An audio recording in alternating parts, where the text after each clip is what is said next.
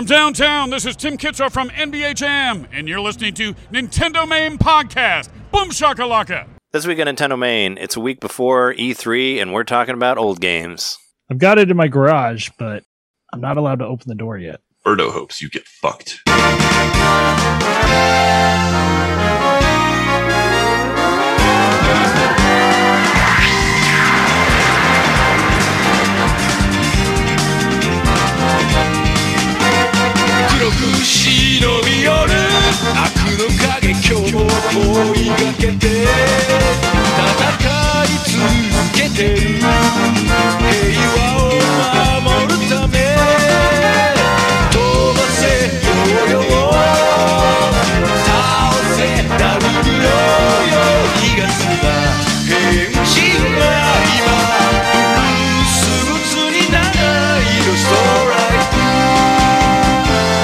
Jeez, Birdo. I've always been fighting for you, Birdo. Why do you gotta be so mean? Welcome to Nintendo Main Podcast, episode 274. Your place for Nintendo fans talking about old games that you always wanted to know about but never could get your hands on, and other things in anticipation of E3, which is just around the corner, and I'm getting very excited about it. But John has been playing... Oh, wait. Let's introduce ourselves first. We are your hosts. I'm Trey Johnson. I'm Jeremy Seamoth Slayer Mikowski. I'm John, Captain Rainbow Knitter. Yeah, last week you were talking about how you got a emulator hooked up and all that, you know, breaking the law here on the podcast.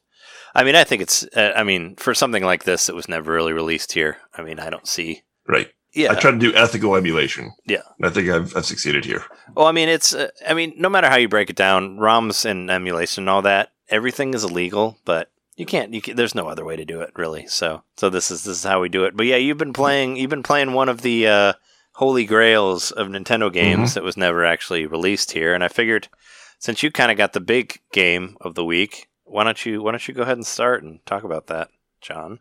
Sure. So, Captain Rainbow, for those who don't know what I'm talking about, it is a Wii game that was released in Japan in 2008, never released in the United States, and I believe not released anywhere else, because the only version that ever existed was a Japanese language version. So, that normally would be like, oh, I wish I could play that. But what makes this one so cool, and what made me want to play it all these years, is that it features a cast of D-list Nintendo characters. So every other character that you meet besides Captain Rainbow was in some other Nintendo game over the past 35, 40 years, whatever. Very deep in the game. These are obscure Nintendo characters that populate this island that you're visiting. So I had to play it. But when that first came out, I was like, I can't wait till that comes here. Of course it's going to come here. It's a Nintendo game about Nintendo characters.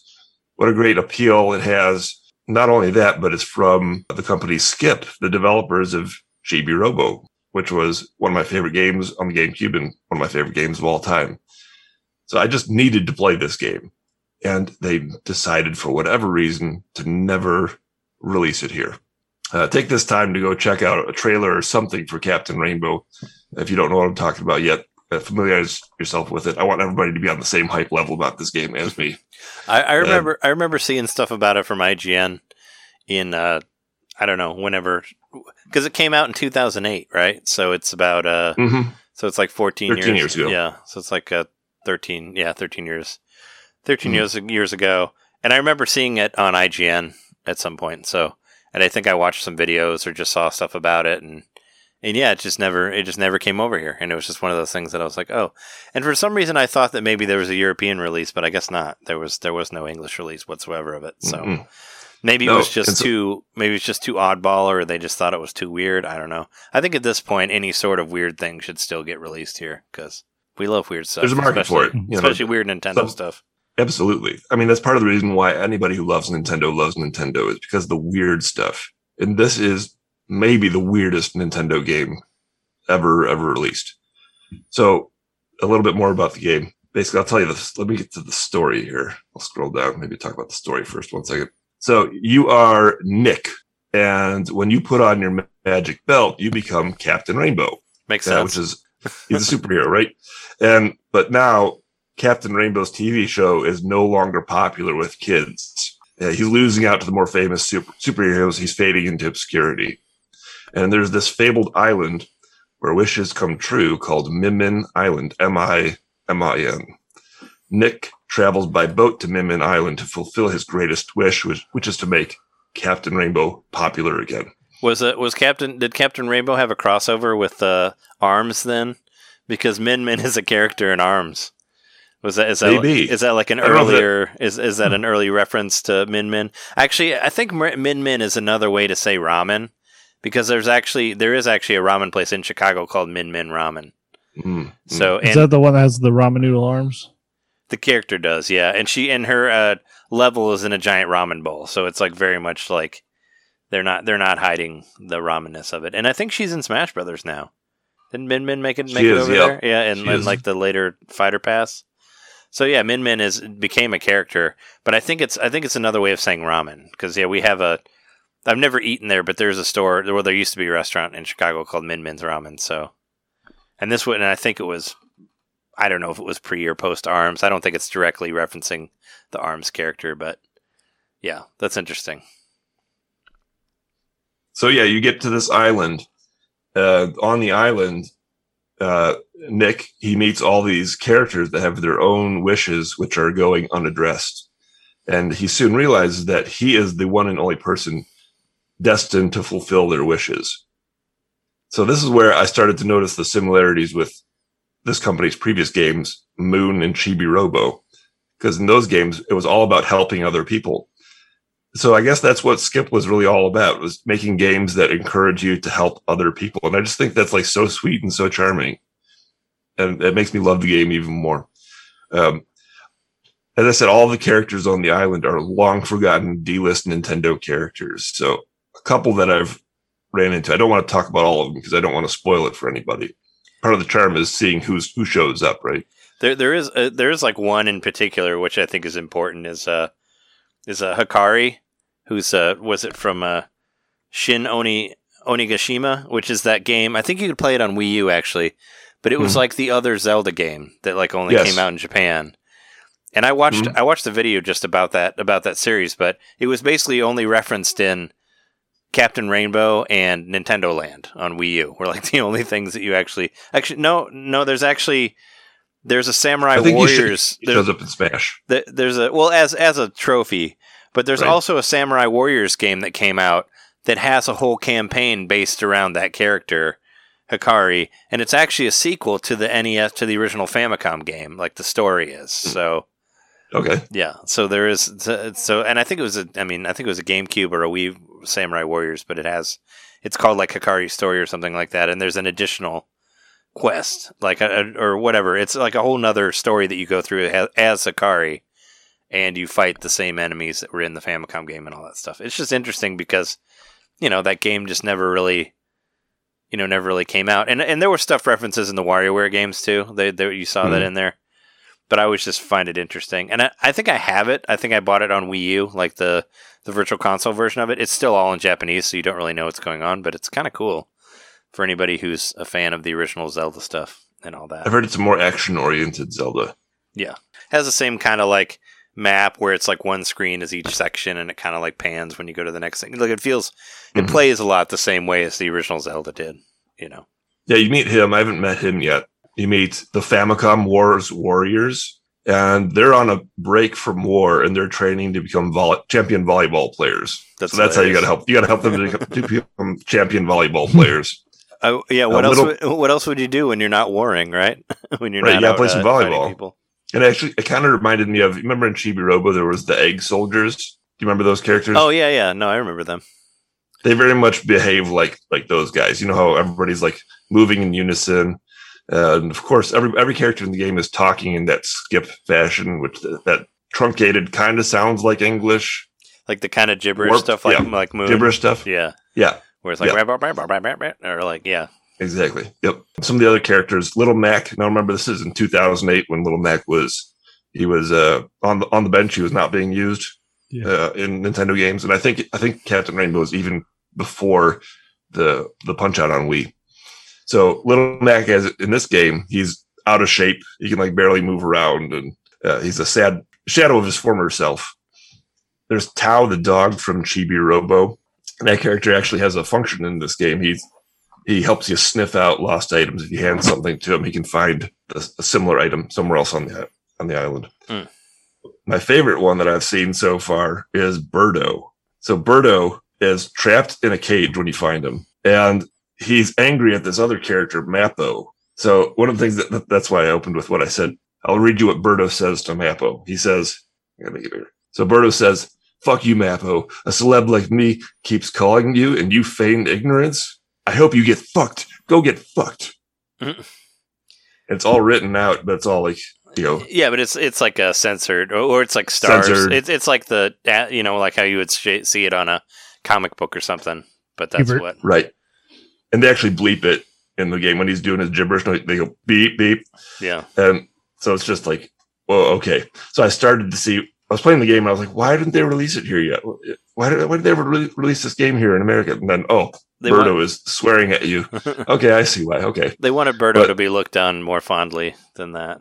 And I guess I haven't gotten this far yet, but I've heard that the Birdo's goal in the game is to make all the boys like him. And so I guess maybe people weren't ready for that yet, but that could be a reason. I'm only speculating. Well, Birdo Birdo's trans. Like, yeah, I was gonna say Birdo is a trans person, so I think I would refer to Birdo as a them, or as a they or a them, because I don't really know. But yeah, even going back to as far as the first appearance of Birdo in Mario 2, Birdo is a trans person, right? I remember that being in the actual the manual. In the manual of it, even describing that. So Birdo had a lot of dimension for a long time. So, and then just somewhere along the line became a Yoshi mirror or whatever. Became Yoshi's tennis partner. Yeah.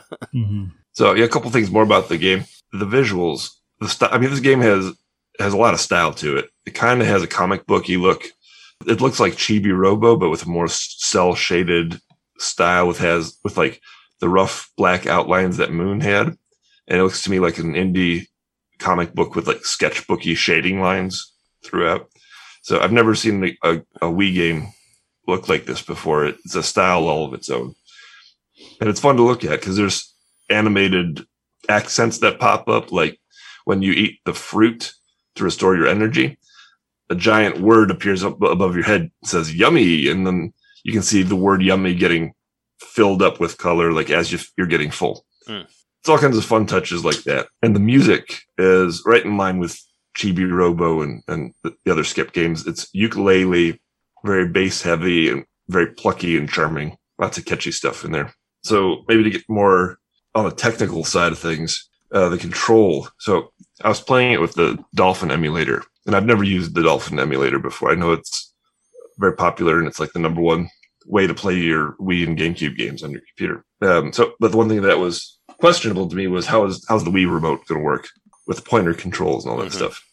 So it works. It works with the Wii remote and the nunchuck, and the pointer controls work, and the motion controls work too.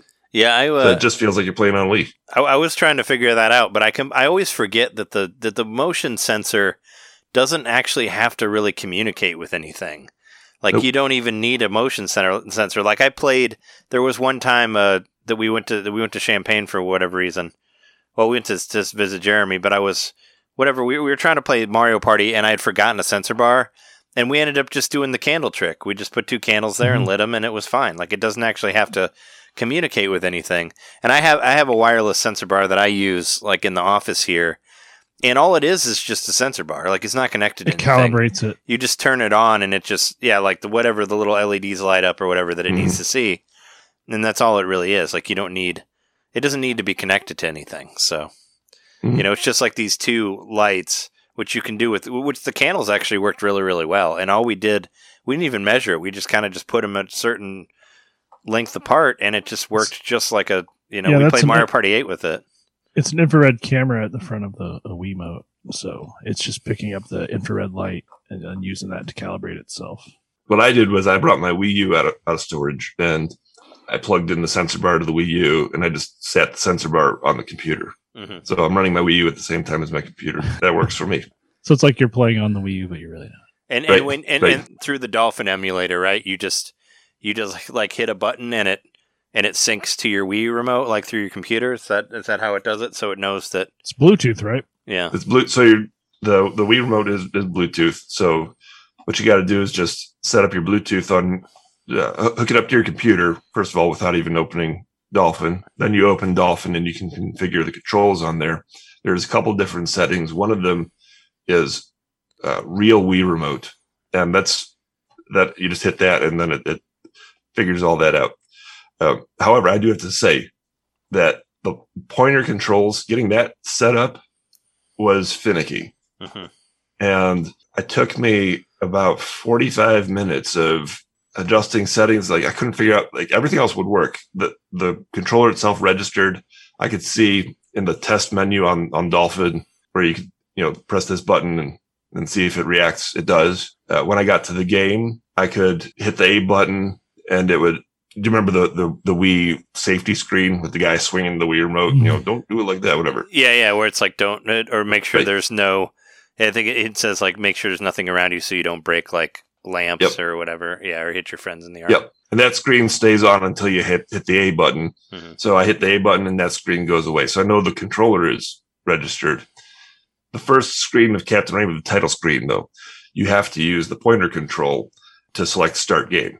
And I wasn't able to get the cursor to appear on the screen. And I must have set it up different ways, reset it, I don't know how many different times, 20 different times. And then I was finally able to do it. I played the game for about 2.5 hours maybe.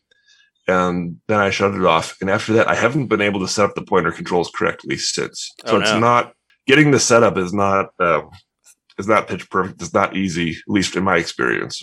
But once you get it set up, it feels just like you're playing Wii. Can you do like the same thing, like when you hit the home button and it's like boom, boom, and it like comes up, the screen comes up and all that? Does it do that? That I haven't tried. You know what I'm talking about? I don't think so. Like every Wii game, it says boom, boom, and then it shows like reset or Wii menu on there. Yeah, I haven't even tried hitting the Wii button. I mean, there's the home button, but I haven't seen any Wii home menu. Like it doesn't run a Wii home menu. You just select the game and the game starts up. So I don't think that would work. I don't know what would happen if you hit the home button, but I've not seen a Wii home menu yet. I mean, the same way I would do this on the Switch as well, but you could use that as a pause anytime thing. Like if you're in the middle of a cutscene or something, you would hit the home button and then it would go to the menu. All right. And then you could go to the bathroom, whatever, if you needed to. I would do the same thing on the Switch, even though if you try to do the same thing on PS4, it actually doesn't work. The game will keep going if you do that. I figured that out. Like if you go to the PS4 menu and you're in the middle of a cutscene, the cutscene will keep going when you're in the menu. What scenario would you be like? You know what? I want to go back to the menu, but I want the game to keep playing without me. Yeah, it's so annoying. I don't know why it doesn't stop. Like the PS3 would do that, where it would stop in the middle of the cutscene if you went to the menu, but for some reason the PS4 keeps going. Because I had that problem with Yakuza when I had to pee and I was in the middle of a cutscene and I paused it, and then when I came back, my character was just standing like in the middle of the street. So like the cutscene had ended, and then he's just standing there. So the game never stopped. It was just you, so which is weird. But yeah, no, I would use that on the Wii to just pause whenever if you needed to. Yeah, there were a couple things getting in the way of my setting up Dolphin correctly. One was that with the Wii remote, first of all, I realized that I was sitting too close. I forgot that you have to sit a certain distance away because it's been a long time since I played the Wii. Oh yeah. And so that was like, I was like, oh, is the Wii? Do I have it set up correctly? Am I pointing in the wrong direction? I don't know. And then with all the different settings that you have to figure out on Dolphin, it was just like those two things combined together. I don't know how I did it that first time. I wish I could have written it down or something, but hopefully I can find it again. I'm sure I can. And if I can't, there's actually a second option, which I'm hearing from a lot of people online. You can get a sensor bar made particularly for Dolphin. It was called the Dolphin Bar, and it's like $20 on Amazon, and it has Bluetooth, so it somehow hooks directly to the remote. And I guess the setup with that is the easiest way to do it.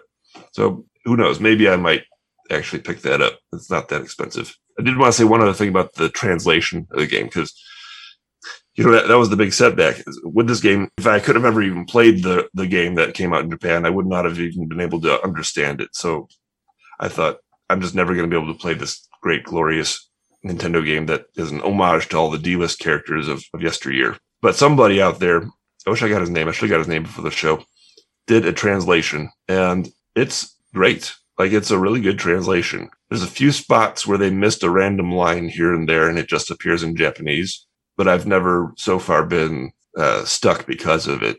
I've been able to figure out what to do. I think they did a good job of making it understandable and making it humorous and charming.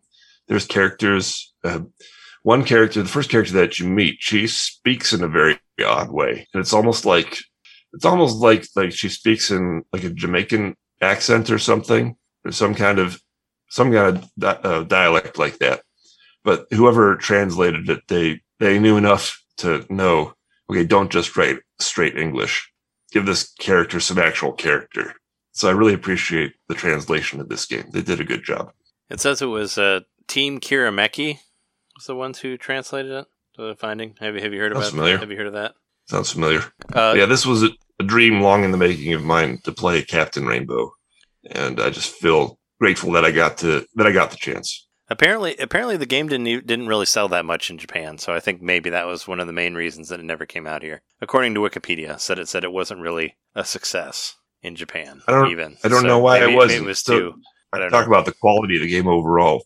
I think it's an A-list Wii game. Like, if it did come out here, people would regard it as a classic. I think it maybe suffered the same fate as Chibi Robo, where like the market was in a different place at the time. I think 2008 was also the same year that Modern Warfare came out and kind of exploded, right? So who wants to play this goofy game about a guy who dresses up as Captain Rainbow? Maybe is what they thought.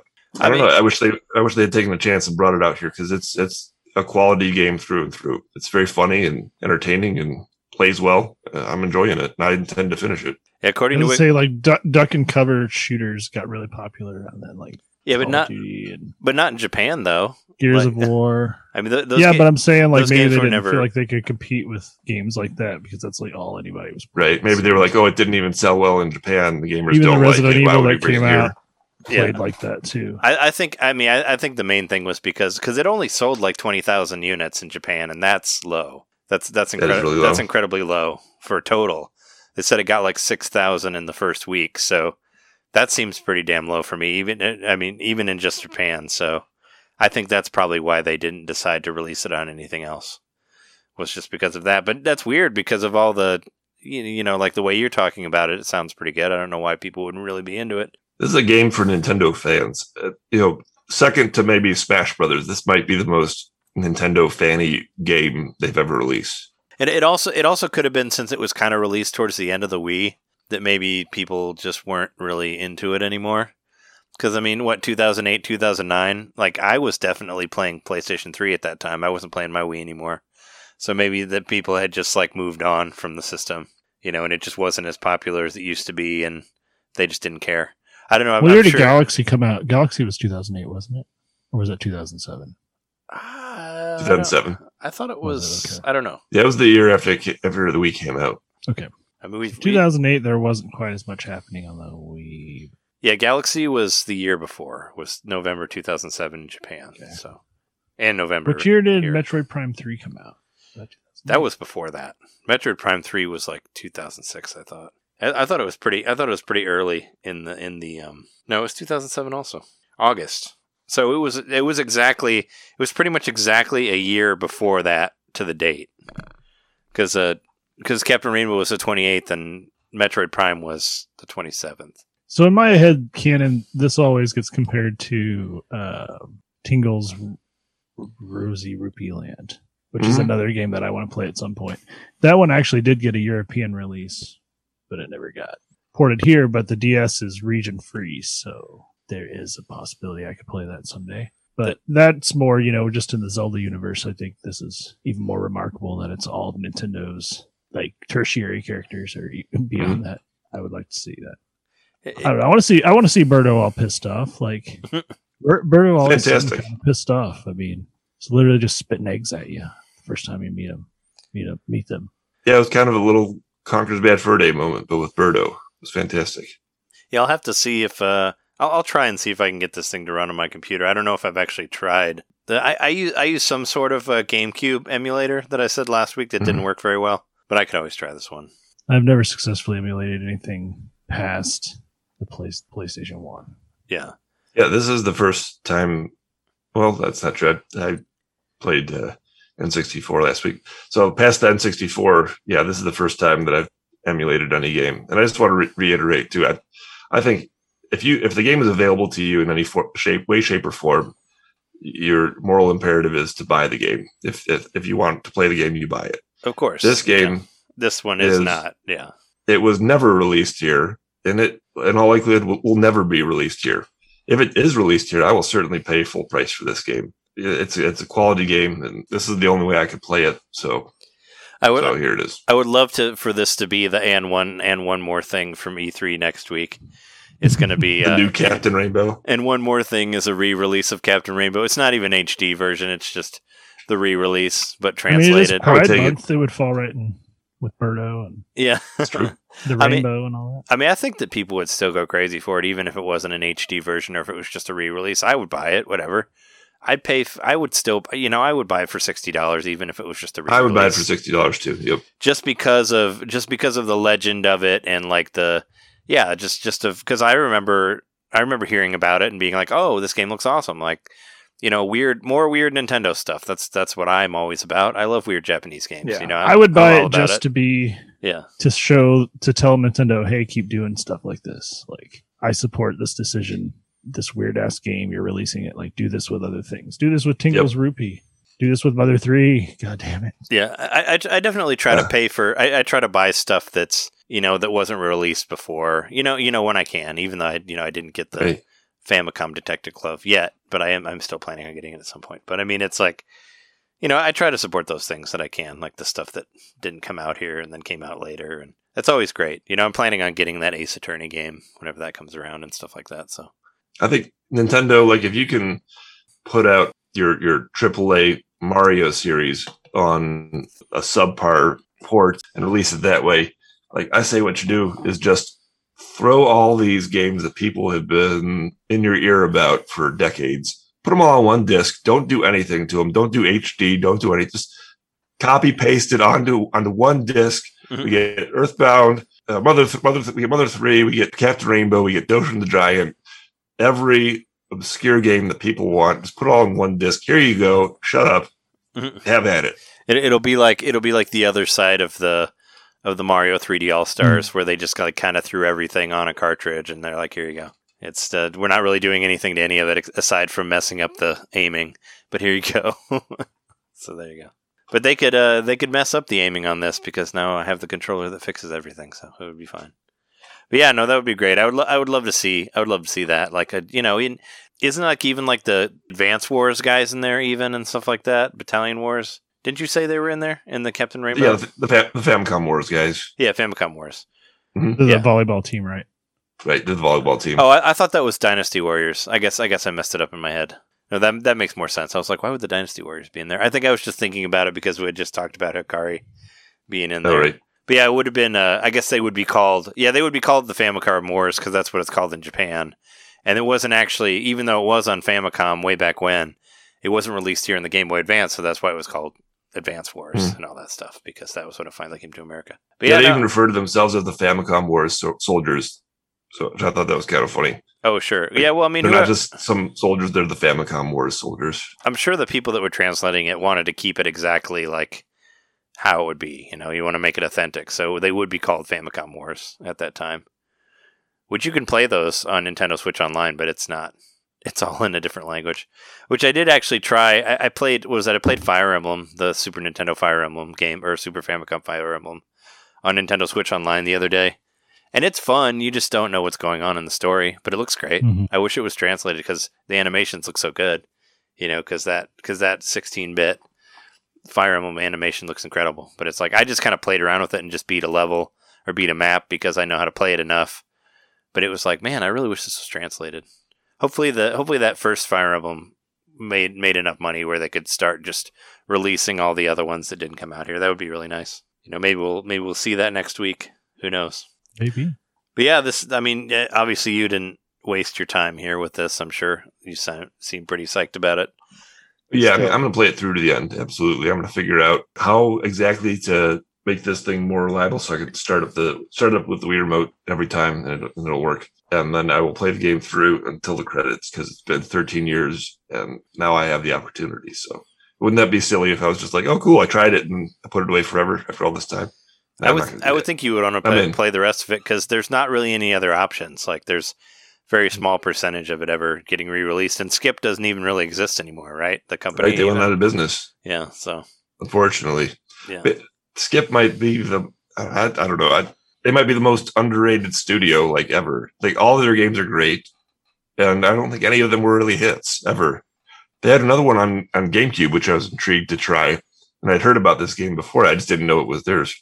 Giftpia, remember Giftpia? I remember Giftpia. I thought Giftpia was. I thought maybe that would have been Wii just because it was towards the end of GameCube. But no, I remember Giftpia because, people involved with Chrono Trigger were on that as well. Right. It was their first one. It was before Chibi Robo. Yeah. So, I remember here talk of Giftpia. And there's another thing on Switch that has to do with some Earthbound people as well. But I don't know if it's actually Skip. It's called like Work or Work X Work. There's a free demo of it you can play, but it's all in Japanese and it's heavy. It's like heavy dialogue, so you can't really tell what's happening, but it kind of feels like maybe it's like a board game, or it's like an RPG that looks like a board game. I don't know. I couldn't really tell what was happening with it, but the art style really looked a lot like Earthbound. So, but yeah, no, definitely. It's I thought it'd be cool to be able to talk about, an old game since we're all just kind of like anticipating whatever's going to happen with Nintendo. It's like, what about this piece of Holy Grail here that nobody really talks about at all? That's a good old Captain Rainbow, which Captain Rainbow always reminded me of, I keep forgetting his name, but the guy from the TV show from the 80s, who was Captain N, right? Captain N, right. He makes me think of Captain N because Captain N kind of had a weird crew of people. I mean, they weren't necessarily D-listers, but they were definitely really bad representations of those characters. Like Mega Man was green and drunk and angry or whatever, and what Simon Belmont was like shitty, and he was all like super egotistical and he was like an asshole, and yeah. Then Kid Icarus ended every word with Icarus or something. Icarus, what did he say? Yeah, and Kid Icarus was like called Kid Icarus instead of Pit, right? They didn't even look at like what the actual name of it was. I think he just ended up with Icarus, a lot of stuff. And then there was a weird like mother brain with a face, which kind of sort of resembled the mother brain we see later in. It had the voice of in Super Metroid, so Plant from Little Shop of Horrors. Yeah, feed me, Samus. Yeah, so I mean that's the first thing I thought of when I saw it. Was like, oh yeah, it's like Captain N. Like King Hippo and the Eggplant Monster were friends. Of course. Oh yeah, Eggplant Monster. Or Eggplant. What was that? Wizard. Eggplant Wizard. Right. Yeah, I hate those guys. They turned you into eggplants. All right, well, let's move on then. I've been playing the same games that I was playing last week. Surprise, surprise! It's still basically the same thing for me, but I played I'm still playing Megami Tensei, the very first game on Super Famicom, the translated version of it, and it's I'm still enjoying it. I made it through the first dungeon. I beat the Minotaur, which is like the first boss of that. I know last week I said I was out of mag, but I realized that you can basically return all your monsters to you can basically take them out of your party, and then you won't like lose any mag, and they won't lose their health. So I just took everybody out of my party, and you can do that for free. And I had enough money to like summon them again because you got to pay to summon them back. So I just took them all out of my party and just started fighting with the two main characters that you have, so you won't lose any mag. And then I just built up mag until I had enough to start bringing back in more characters. So I brought in Cerberus, and then I bought in whatever the next most strong demon was that I had. And then I just kind of went around and I went down to where the Minotaur was and built up my mag until I got to the Minotaur. And then I basically summoned everybody for the Minotaur, and then I beat the Minotaur in one round. And I actually, well, not like one round, but I didn't get killed at all. I actually didn't get killed at all this whole time that I was playing, which I thought was pretty good. Like I went through without getting one game over, so I definitely felt like I'd gotten a lot better at the game. But that was how I went through there, and I beat the Minotaur. I got to the Sky City, I got to Valhalla, and I got to buy more weapons and stuff like that. And I don't know if this game was ever actually officially released in America, but I wish it would. I would love to see like a Mega 10 collection where you just go where they have all the original Shin Megami Tensei games and all that stuff on Switch. And I think that's partially why I bought Shin Megami Tensei 3, was in hopes to, show support. So maybe some of the other ones would come over. But yeah, no, and it's really impressive for a Famicom game. Like, I was watching videos of the actual original Famicom game, and it totally has a 3D maze in there for the original Famicom, and that's impressive. I know they kind of did a similar thing with Phantasy Star, but I think this was before that even. So it's just amazing the things that they did. Like, people talk about how much, I said this last week, but people talk about how influential the Dragon Quest games were from the beginning, but I think the Megami Tensei games were incredibly influential too. Like, they were also doing things that no other console RPGs were doing at the time. So it's nice to just take like a history lesson and just go back and play all these games, and like and all the demons are like, you see a lot of the same demons in there that you do in the other ones. I mean, there's more in the later versions, but as I said, is my middle name, Pazuzu, which I was really excited about getting Pazuzu in Shin Megami Tensei 3, but I actually found how I could get Pazuzu as well in the very first one. So Pazuzu was like all the way back to then. And if you guys don't recognize the name Pazuzu, Pazuzu is the demon that possesses Regan in The Exorcist. That's why I was pretty excited about seeing Pazuzu in the game. And Pazuzu in Shin Megami Tensei 3 looks like pretty much exactly like that demon statue that you see at the very beginning of the Exorcist movie. So I thought that was really cool. Like, that's what's great about these games, is their depictions of like these demons and gods and whatnot are very accurate to like how religions have drawn them or whatever. So it's pretty cool. I even caught a gremlin in Shin Megami Tensei 4. And it basically is like a little spirit, and it has all these like screws like flying around by it. So it's like the old gremlin, like what they would say would like destroy machines and stuff. Yeah. So it's based off of the World War II gremlin that like destroyed. So it's coming out of this like explosion of screws and stuff. So it makes it look like it's coming out of an exploded machine, and it obviously doesn't look like the gremlins from the movie. It looks like more like the original mythology of gremlins and all that stuff. And I like it. I dig it. I would love to. There's not that, Shin Megami Tensei isn't that popular here in America aside from the Persona games. But I was just looking around eBay. I would love to get like an art book or like an actual like demon compendium or something like that has like that just shows like all the demons from all the Shin Megami Tensei games. I was trying to buy like even like a strategy guide for Shin Megami Tensei 3, and I could only find ones in Japanese. I couldn't find any English ones. But there were like art books and stuff for Shin Megami Tensei 4 that I could actually find. And this is like part of our news, but there was a rumor that Shin Megami Tensei 5 is actually coming out this year, and then it's coming out in November, like November 11th. And if there is an actual like art book version of that I may be tempted to get it, just because there's nowhere I can really find like anything that just like lays out all the demons for me and all that, and I kind of want to see all of them. So. And I ran into another like another crazed Shin Megami Tensei fan on another stream that I did last week as well. Shin Megami Tensei people are very intense. I'll tell you that. Or at least the ones that show up on my stream are incredibly intense.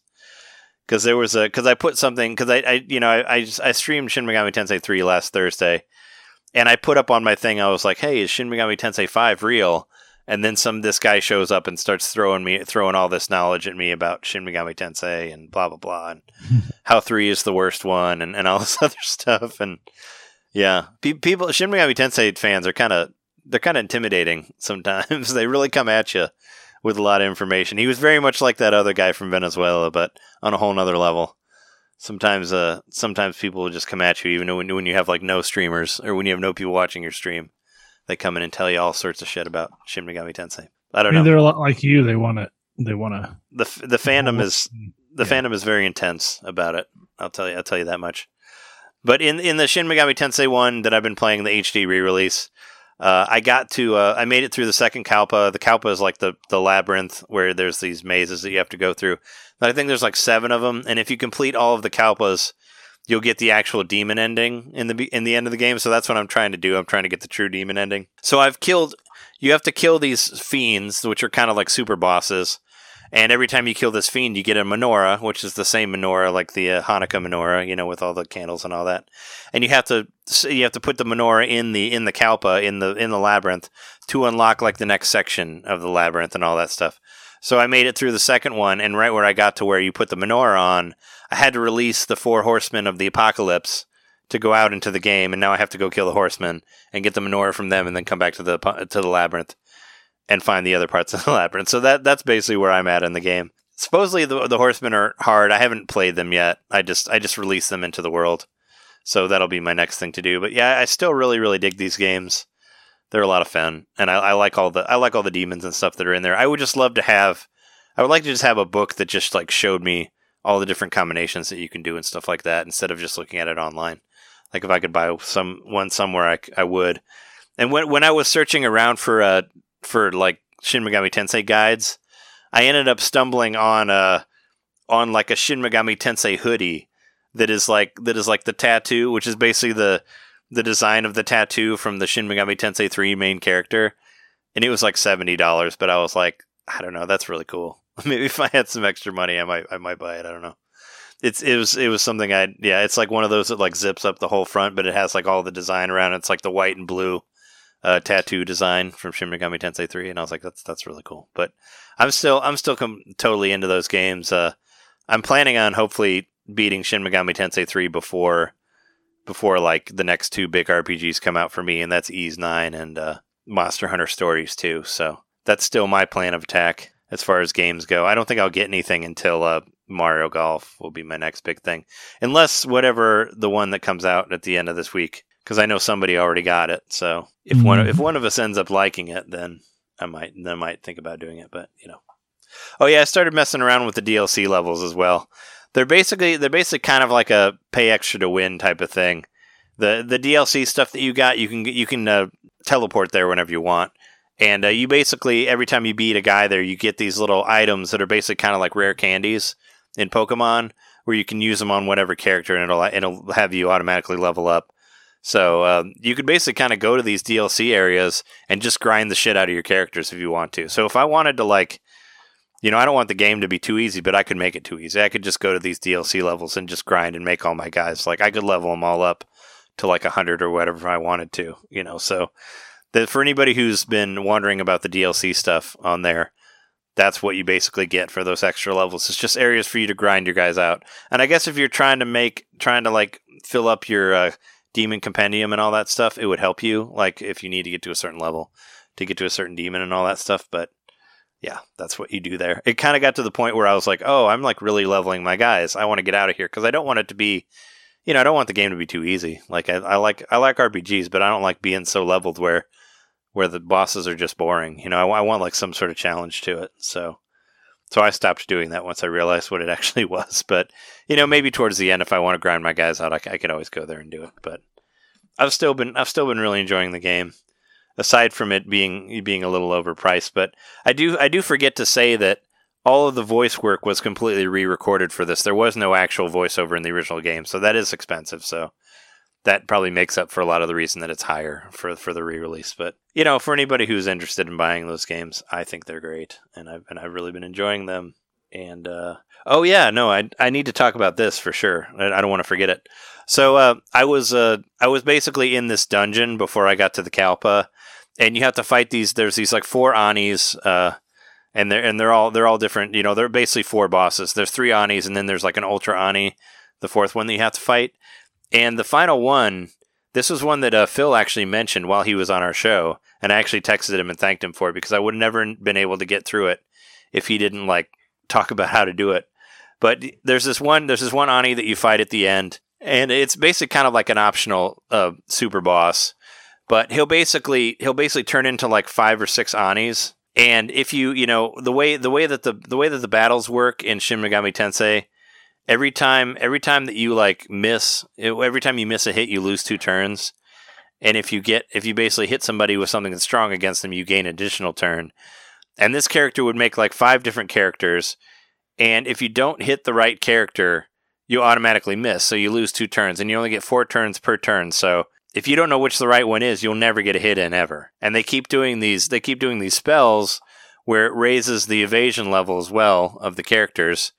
So I completely died because I couldn't hit the character whatsoever. But I remembered that Phil said that if you fight the boss in a full moon, there'll be a shadow under the main one. So I basically went back and just ran around until the moon cycle got to full moon. And then I went and played it again, and the shadow was there, and it was easy. It was way easier because I could hit him every time. So I have Phil to thank for that. So anybody who's playing Shin Megami Tensei, if you get to that, what is it, Angio, I think is the main Ani that's on there. Make sure and you wait till a full moon, and then the shadows will be there. But that's what I've been playing, aside from that other thing that Jeremy and I have both been playing, and that could be a transition to that, if you want to talk about that game. Sure, yeah, because that's really about all I have to talk about.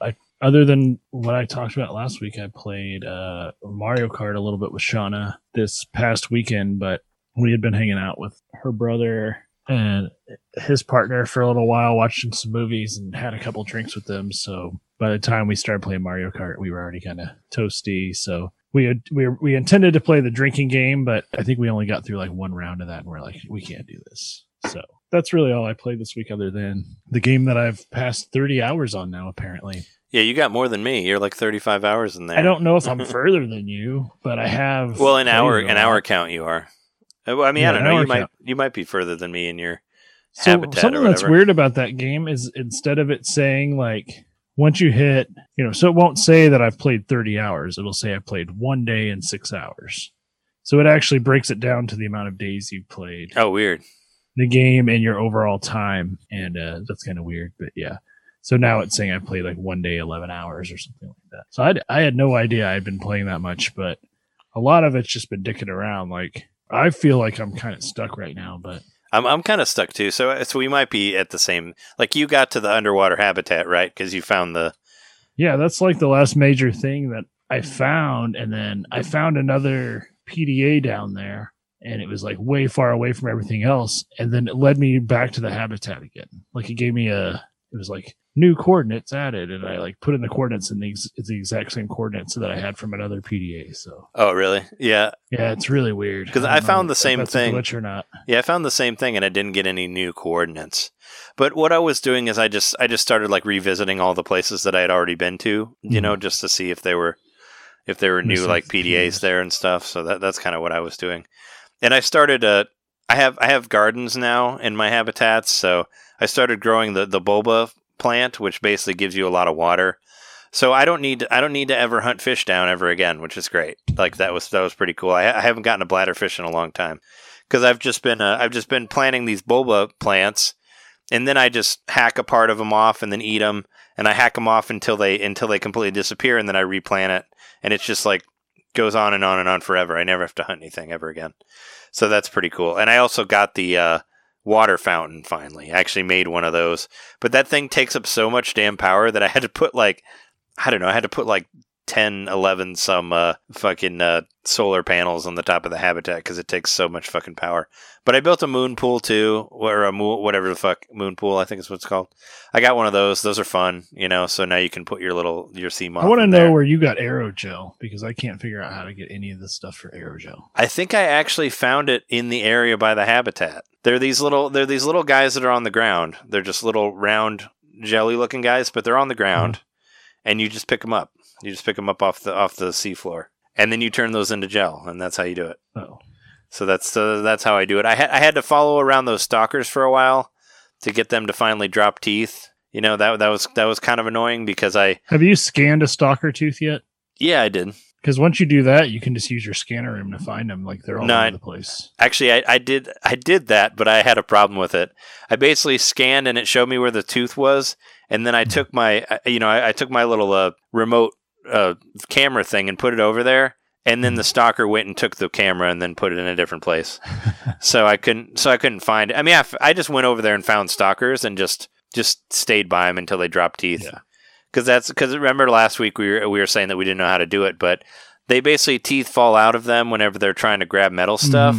So also you can also like park your sea moth right next to them, and they'll try to eat your sea moth, and teeth will fall off of that too. So that's what I would do. I'd like hit him with my sea moth. I would like run directly into him and then just park it right next to him.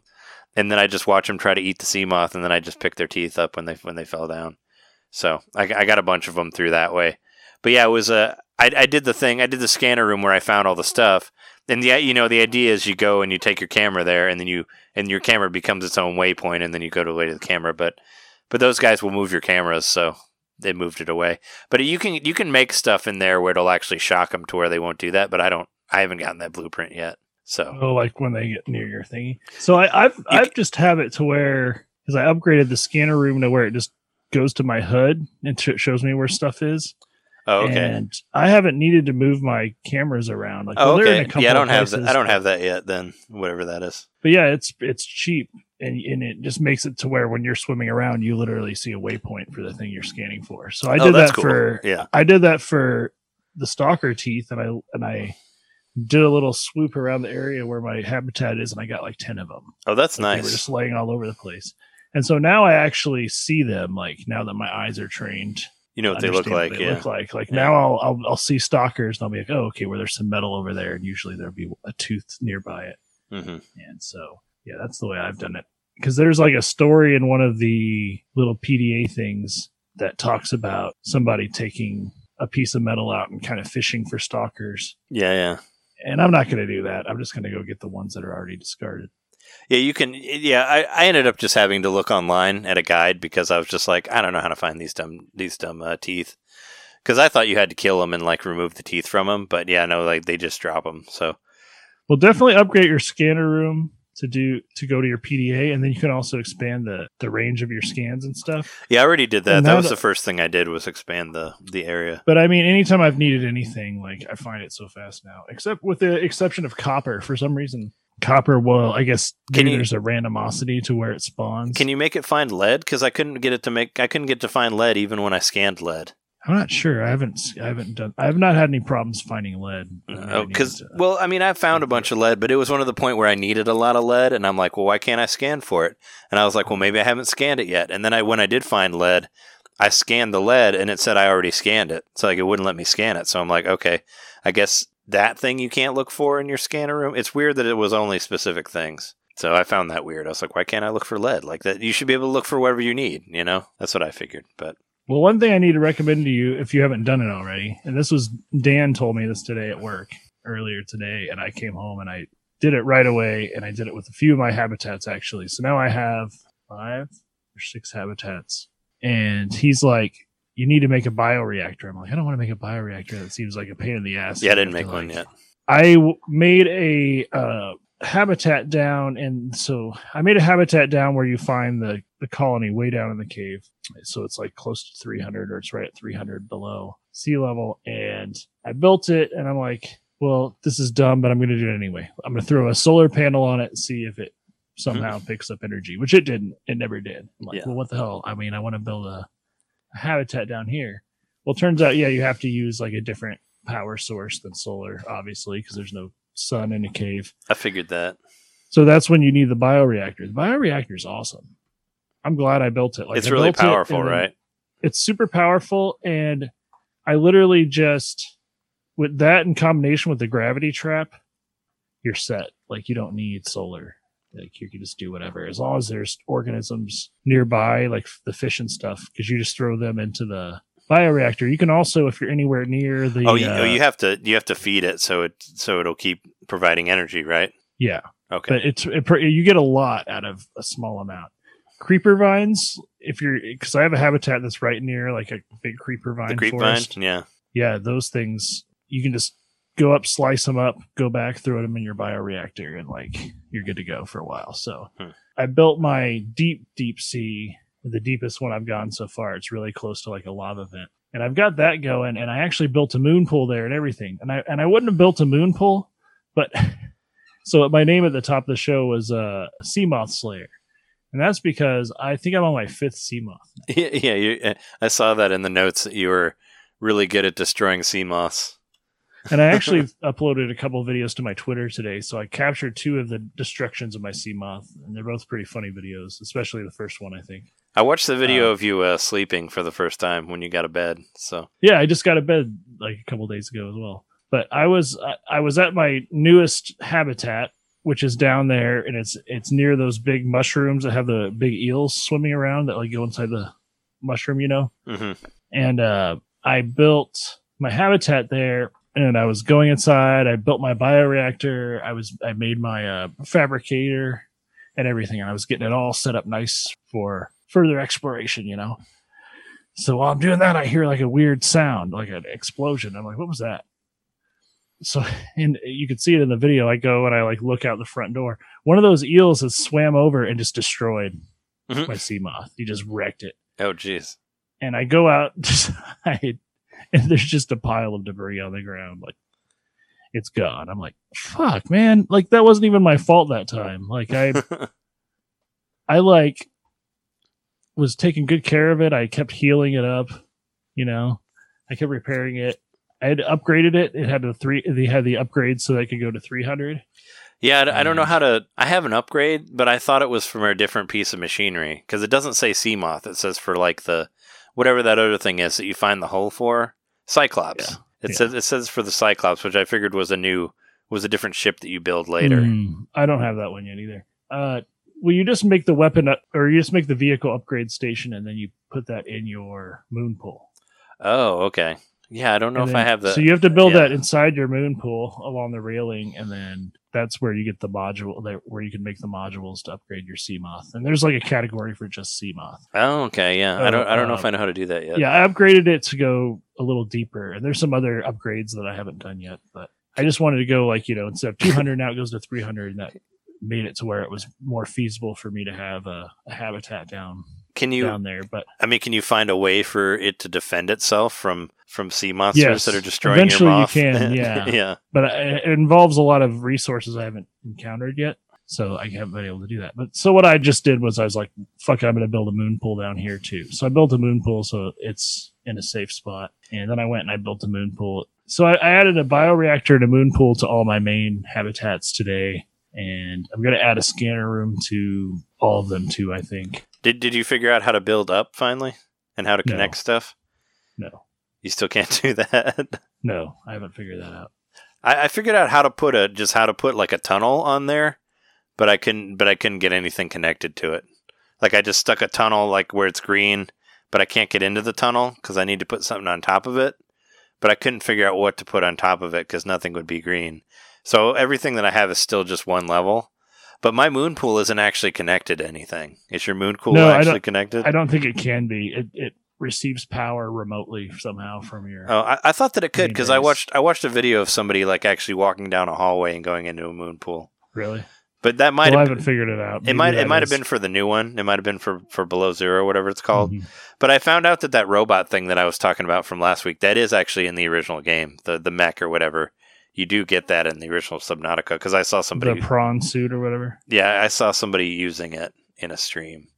That was actually on Switch. It was the Switch version as well, so... I've seen stuff where I can upgrade the thing that I don't have yet. Like, that's within the upgrade menu, so... Yeah. It tells you about these things, you just can't use them. Yeah, because they kept talking about the Cyclops, and I didn't know what that is, and that's... But I didn't see anything about the prawn, but yeah, it's... Yeah, so there's still a lot of stuff to do with the game, and I still want to play it all the way through. But every time I upgrade something, and it shows all these new things I can do to upgrade that thing, and it always involves these resources I haven't even seen yet. So what are some of the resources that you haven't found? Rubies. Oh, you don't have any rubies yet? No. Oh, I got a few of those. I just found them around. You know, they're just big red rocks that you see in walls. I haven't figured out how to collect the giant rocks yet. Yeah, so you find like the giant deposits. You need like a specific. I looked it up. You need a specific. Actually, you know what? I think you can only do it with the prawn suit. Is how you get it. Is it the prawn suit? Yeah, because you need to drill it with the prawn suit. Because I thought maybe I could do it with the laser thing, but it's not. But the laser thing doesn't work for it. But yeah, you need the prawn suit, and also you can do the same thing for getting teeth. You can punch stalkers with the prawn suit. That's what I found out. You can just punch them and their teeth will fall out. Yeah. But if you do it too many times, they'll die, obviously. So then you have to go find another one. But I did take your advice, and I listened to a lot of the logs and stuff, and I've really been digging the story that's sort of forming around. Yeah, they're really helpful, and I like all these things you find. Yeah. And the voice work's done really well, I think. You know, and it helps to like bring you into the world and all that stuff, and you can, you know, it's like it reminds me of like the BioShock games. You know how you could just like. You can just play an audio thing and you can just kind of walk around. Like you don't have to stay in like one area listen to it. The Batman games did the same thing too. The Arkham games did that. Mm-hmm. Which I like that, where you can just like, instead of reading through a whole bunch of text about the lore, you can just play somebody talking, and then you can just continue to play the game. It's like listening to a podcast, but in Subnautica, you know. Mm-hmm. Yeah, I think my next phase is going to be I'm going to add a scanner room especially I'm going to add a scanner room to my deepest sea one, because they were saying like that they picked up something on their scanners and wherever their spot was, and I'm built kind of close to it. So I'm going to build a scanner there and see what that leads me to.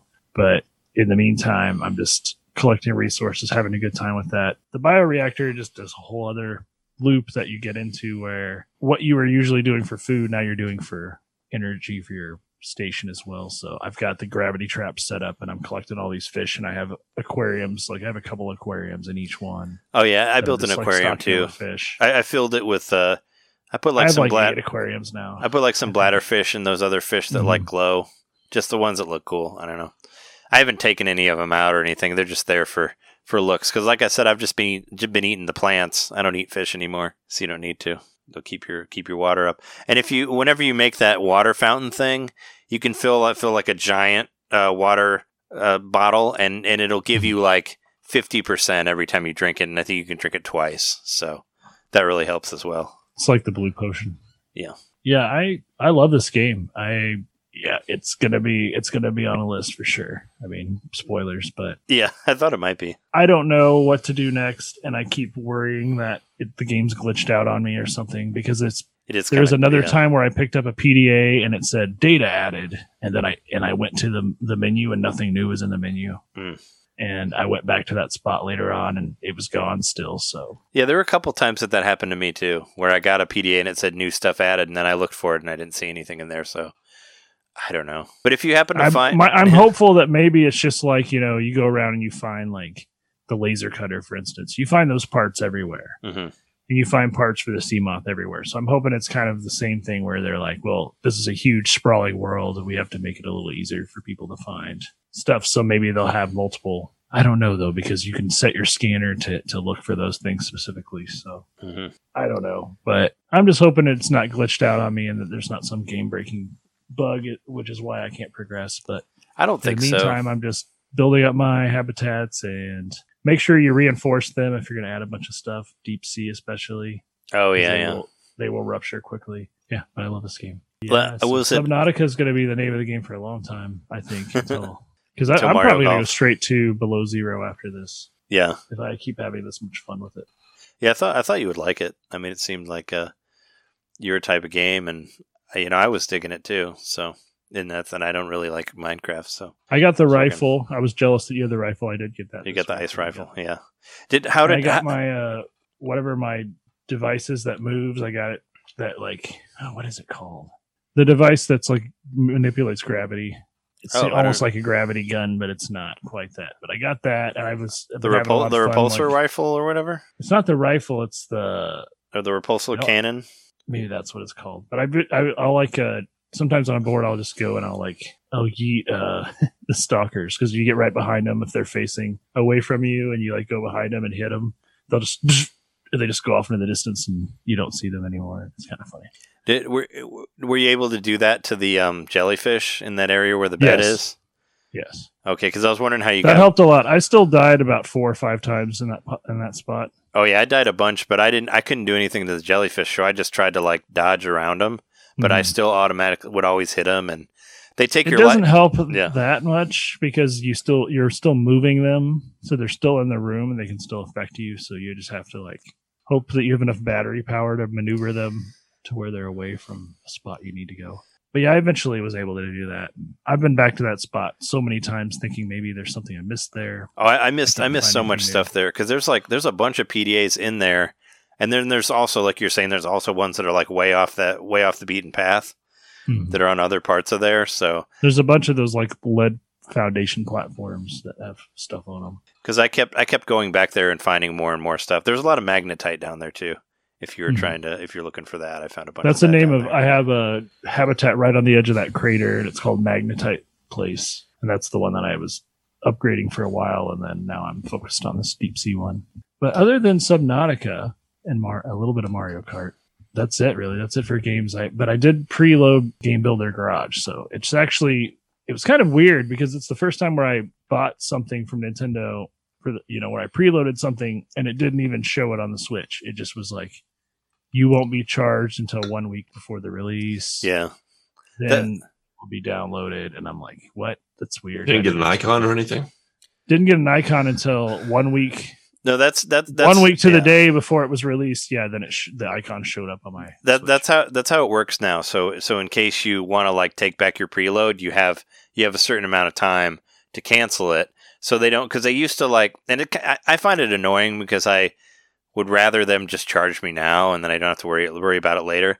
But now if you like preload something, they won't charge you until like the first week before it comes out, and it won't even show up on your Switch or anything. So if you're trying to like manage like your data and stuff like that, it won't download until a week before. But I think the reason they did that was like in case you buy something and then you decide you don't want it, you can still cancel your purchase and they won't charge you. I think that was the idea, but that's how it works now. So it's kind of annoying, but that's how it is.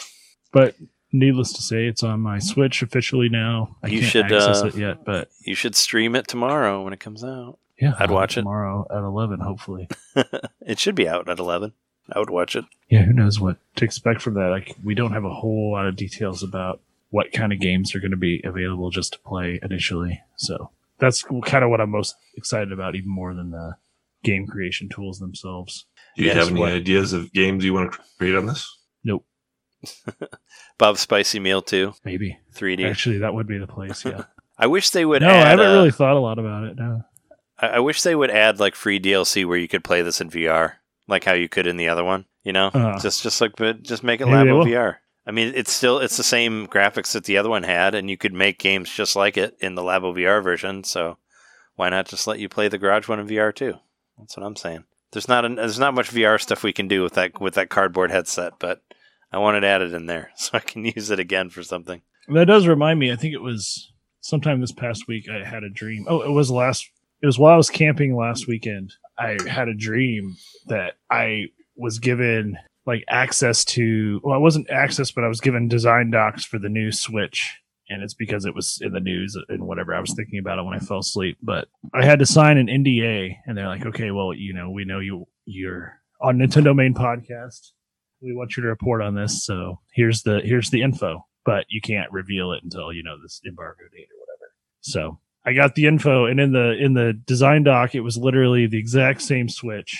Everything about it was the same, except the dock had a big red button on it that said Turbo. This one has a turbo mode. Nice. That was it. I was just like, and in my dream even, I was like, holy shit, the simplicity of that, it might just work. and if you can use turbo, it would make you a pro Switch player. I saw somebody put that somewhere on the Facebook group or something where it's like predictions for E3, the Nintendo Switch Pro, and it's actually a person that you hire to play your Switch, and he's just a really good player of Switches. It's like a retired game counselor. It's a Switch Pro, yeah. It's somebody who's pro playing Switch. That's kind of become the joke since nothing's really happened about the Switch Pro. But John said that what you say would be like 2 days before the actual Treehouse thing. I think it's at 3 days. Your prediction could still happen. Sunday. Well, what 3 days would be Friday, right? Or no, it would be, because what? Sunday. Tuesday, Monday. That'd be 2 day would be Sunday, so it'd be Saturday, I think. Because the show's on Monday, right? The show's on Tuesday. Tuesday, okay. Nintendo's like weird. They're not actually changing anything.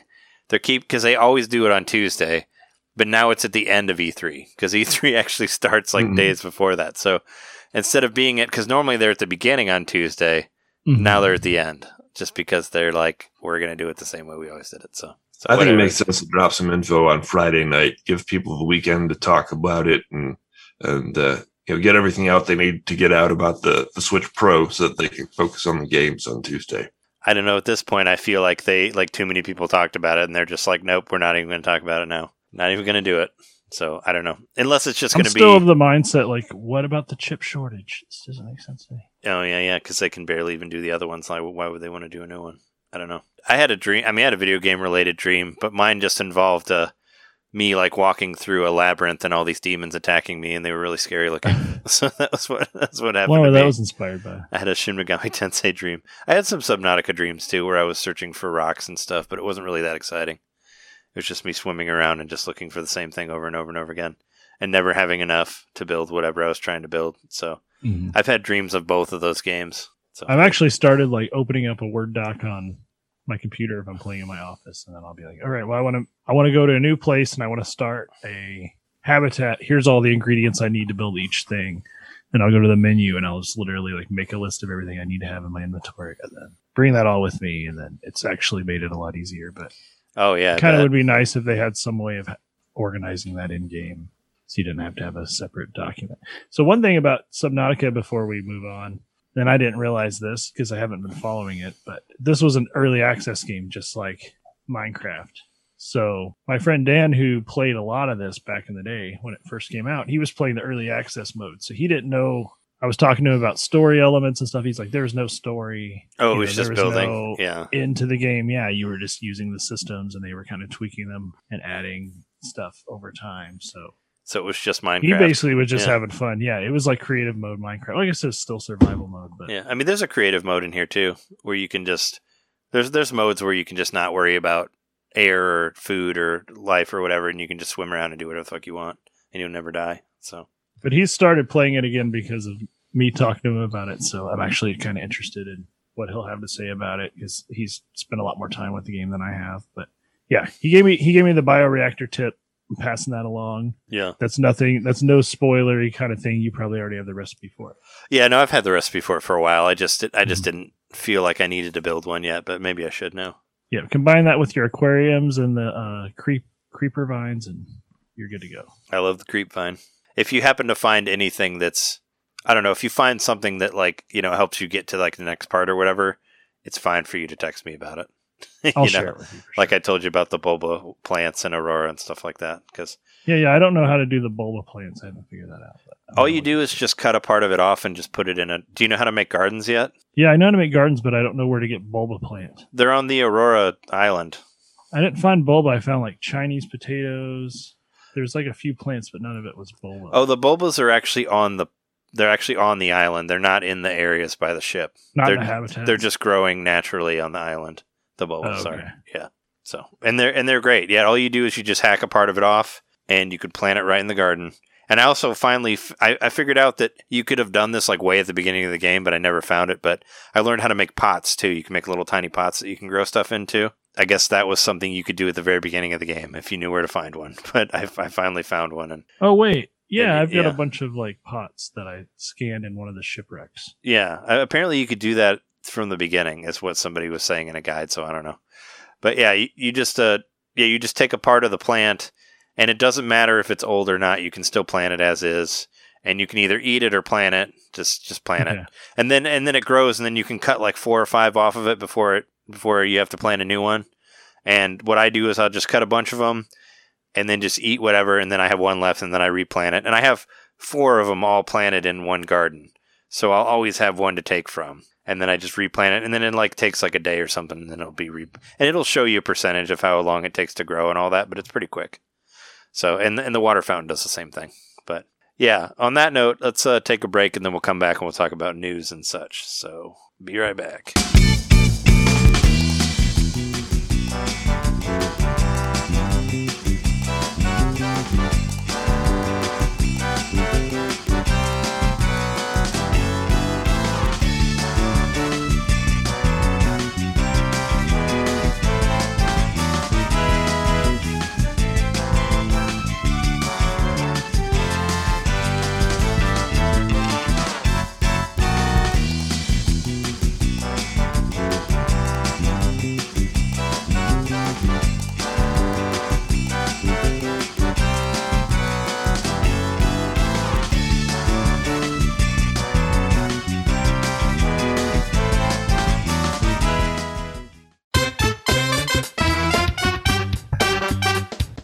Hey, you. It's me, Mario. Yeah, you. Subscribe to our Patreon to hear our bonus shows, which happen every month. I'm tired. Tired of all the big corporate podcasts spoon-feeding you the same old video game news on every single show? Ah, spaghetti. Ah, ravioli. Then expand! With Nintendo Main Expansion Pack. It's us talking about old games that were important to us. It's us interviewing people that we meet at conventions. And heck, it's live shows from those same conventions. It's basically everything you could want that Nintendo Main ever made. Here we go! And it's just $1 a month. That's less than a bad indie on the eShop. It's $12 a year, which is less than Nintendo Switch Online. Thank you so much for subscribing to our Patreon and supporting Nintendo Main. Just go to patreon.com/Nintendo Main Podcast and, hey, Mario, let go. Whoa! He's throwing us back to the show. So long, Bowser. Patreon.com/Nintendo Main Podcast. Game over.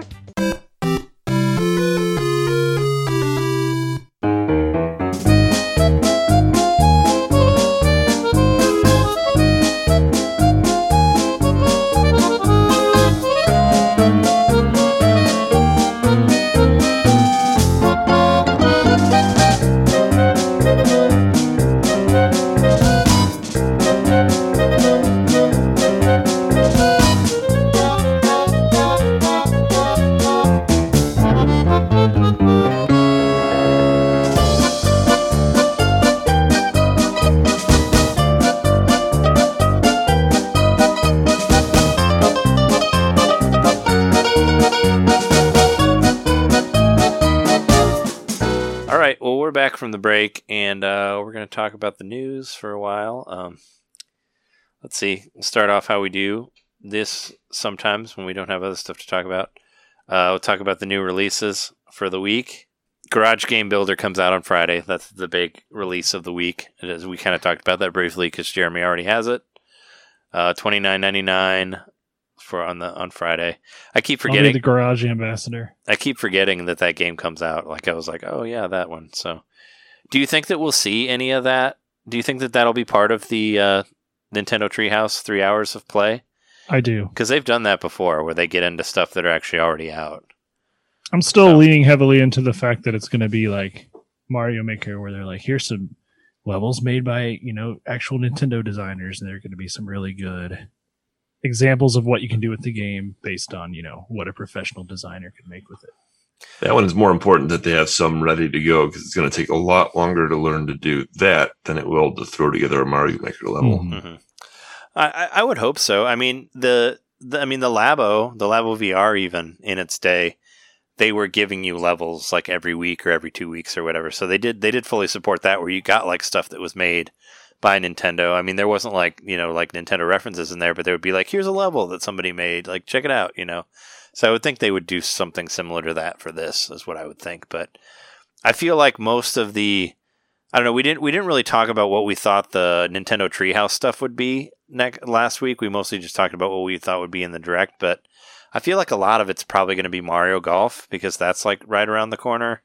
Yeah. So I think, and there's different modes and stuff they want to show off. Yeah. So I think it's definitely going to be Garage Game Builder and Mario Golf for sure.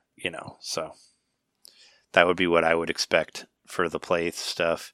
And if that like Metroid thing is real, maybe they'd show some of that. I don't know. But I don't think, I would love for them to show like some Breath of the Wild gameplay, but I don't know if we're really to that yet. I don't know. I don't think we're gameplay yet. Yeah. Like I would maybe trailer. Another trailer. I would hope. I mean, what I was wishing for was a trailer and a release date. Is what I was thinking. What I was hoping from that. So.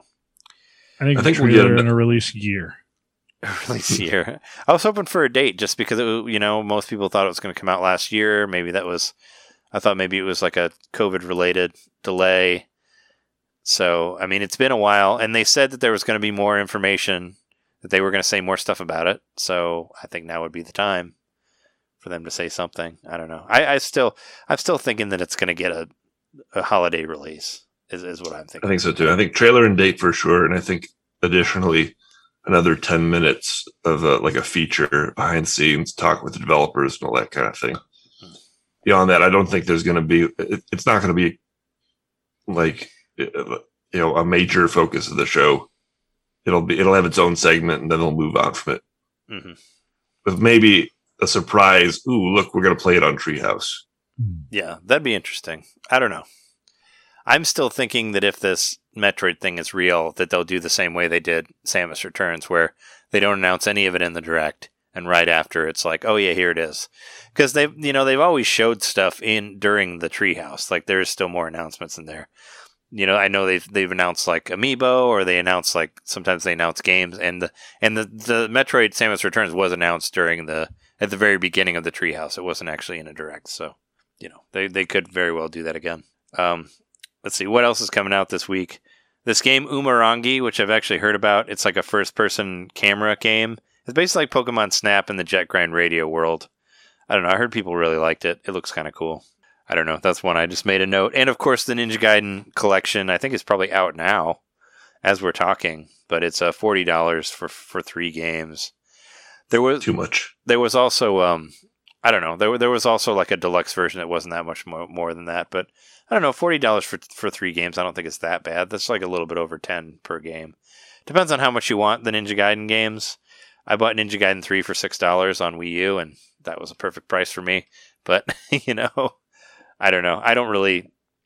It was fine. It's a weird action game. I never actually played it all the way through. I'm not really that interested in the Ninja Gaiden games, so that was a definite pass for me. But there was a new Switch update that was released and then unreleased. Yeah, 12.0.3. Then re-released again. Yeah, it doesn't really. I guess the problem was that it could freeze some things. I saw like a little explanation thing in there saying that there were that people were having problems with it, and that's why they pulled it. So I didn't even. It didn't even ask me about it when I was playing my Switch. When I was playing Shin Megami Tensei, it didn't even mention it until after it was removed and then put back on. Like when you try to start up the game, even if you're already in the game, it's like, do you want to do the update or do you want to start software or whatever? It didn't do that to me when it was supposedly out. So I was like, okay, but then it must have already got pulled. I don't know. I was making jokes on the Slack that the new update would just automatically turn your Switch into the Switch Pro. It'll just start saying it on the menu now. It'll say Switch Pro, even though nothing's actually changed. They'll hope that maybe you believe that it's the new Switch Pro now. That'd be a funny way to do it. Where it's just like, no, it's Switch Pro now. What happened? Nothing. It's Switch Pro now. That's just what it is. That's what we'll call it. We're not going to. I would expect somebody in the next couple of days to dig in there and find evidence, something related to the Switch Pro. You would think. I don't know. I haven't heard anything yet, but that's what's happening with that. It is curious that this happened just a couple of days before E3. Makes me wonder what's really in there. I don't know. They claim that it was some sort of, I don't know. There was some sort of problem with it.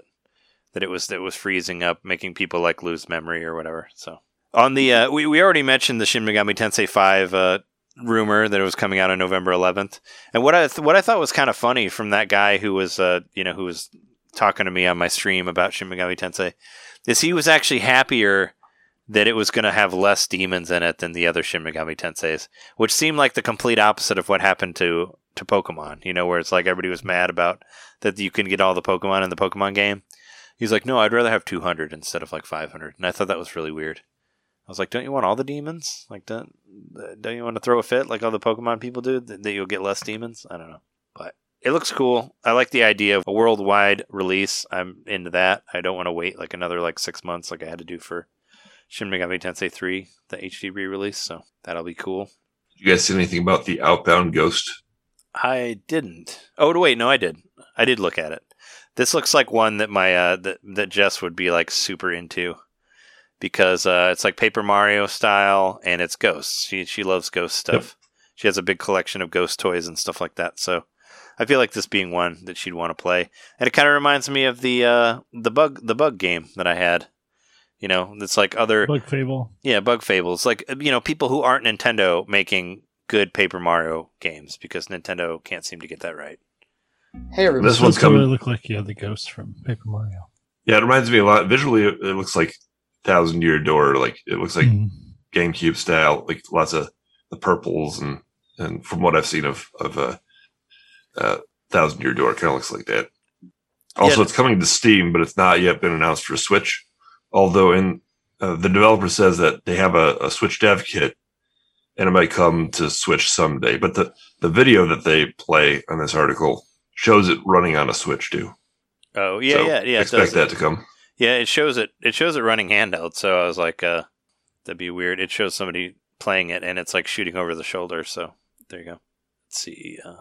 Golf Club Wasteland. That one looked interesting.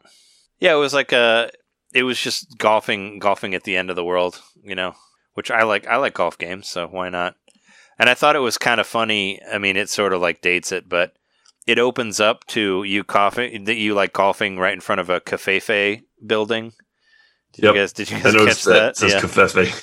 Yeah, there's like Covfefe and neon lights behind you. So, or it says it's the golf course for the ultra rich. So, but it's a 2D golf adventure game. It looks pretty cool from what I saw. But what was that golf game? Not What the Golf. There was another popular golf game, and it kind of reminds me of that a little bit. Golf Story? Not Golf Story. What was that one? I don't know. I played it on Apple Arcade, and I know it's on Switch too. Did you ever get to play that game, the golf game that's like the Camelot one that's on there? Like We Heart Golf or whatever it's called? That's the one I'm talking about. The new one? But it's like it's 3D. It looks like Mario Golf. Oh no, never mind. I'm talking about a different one. Oh, okay. Yeah, you should try that one now that you have Apple Arcade, because I hear it's great. Well, let's talk about Iwata. Ask Iwata, just because we haven't talked about it for weeks. Hello, this is Satoru Iwata from Nintendo. So we have like what three chapters to talk about here.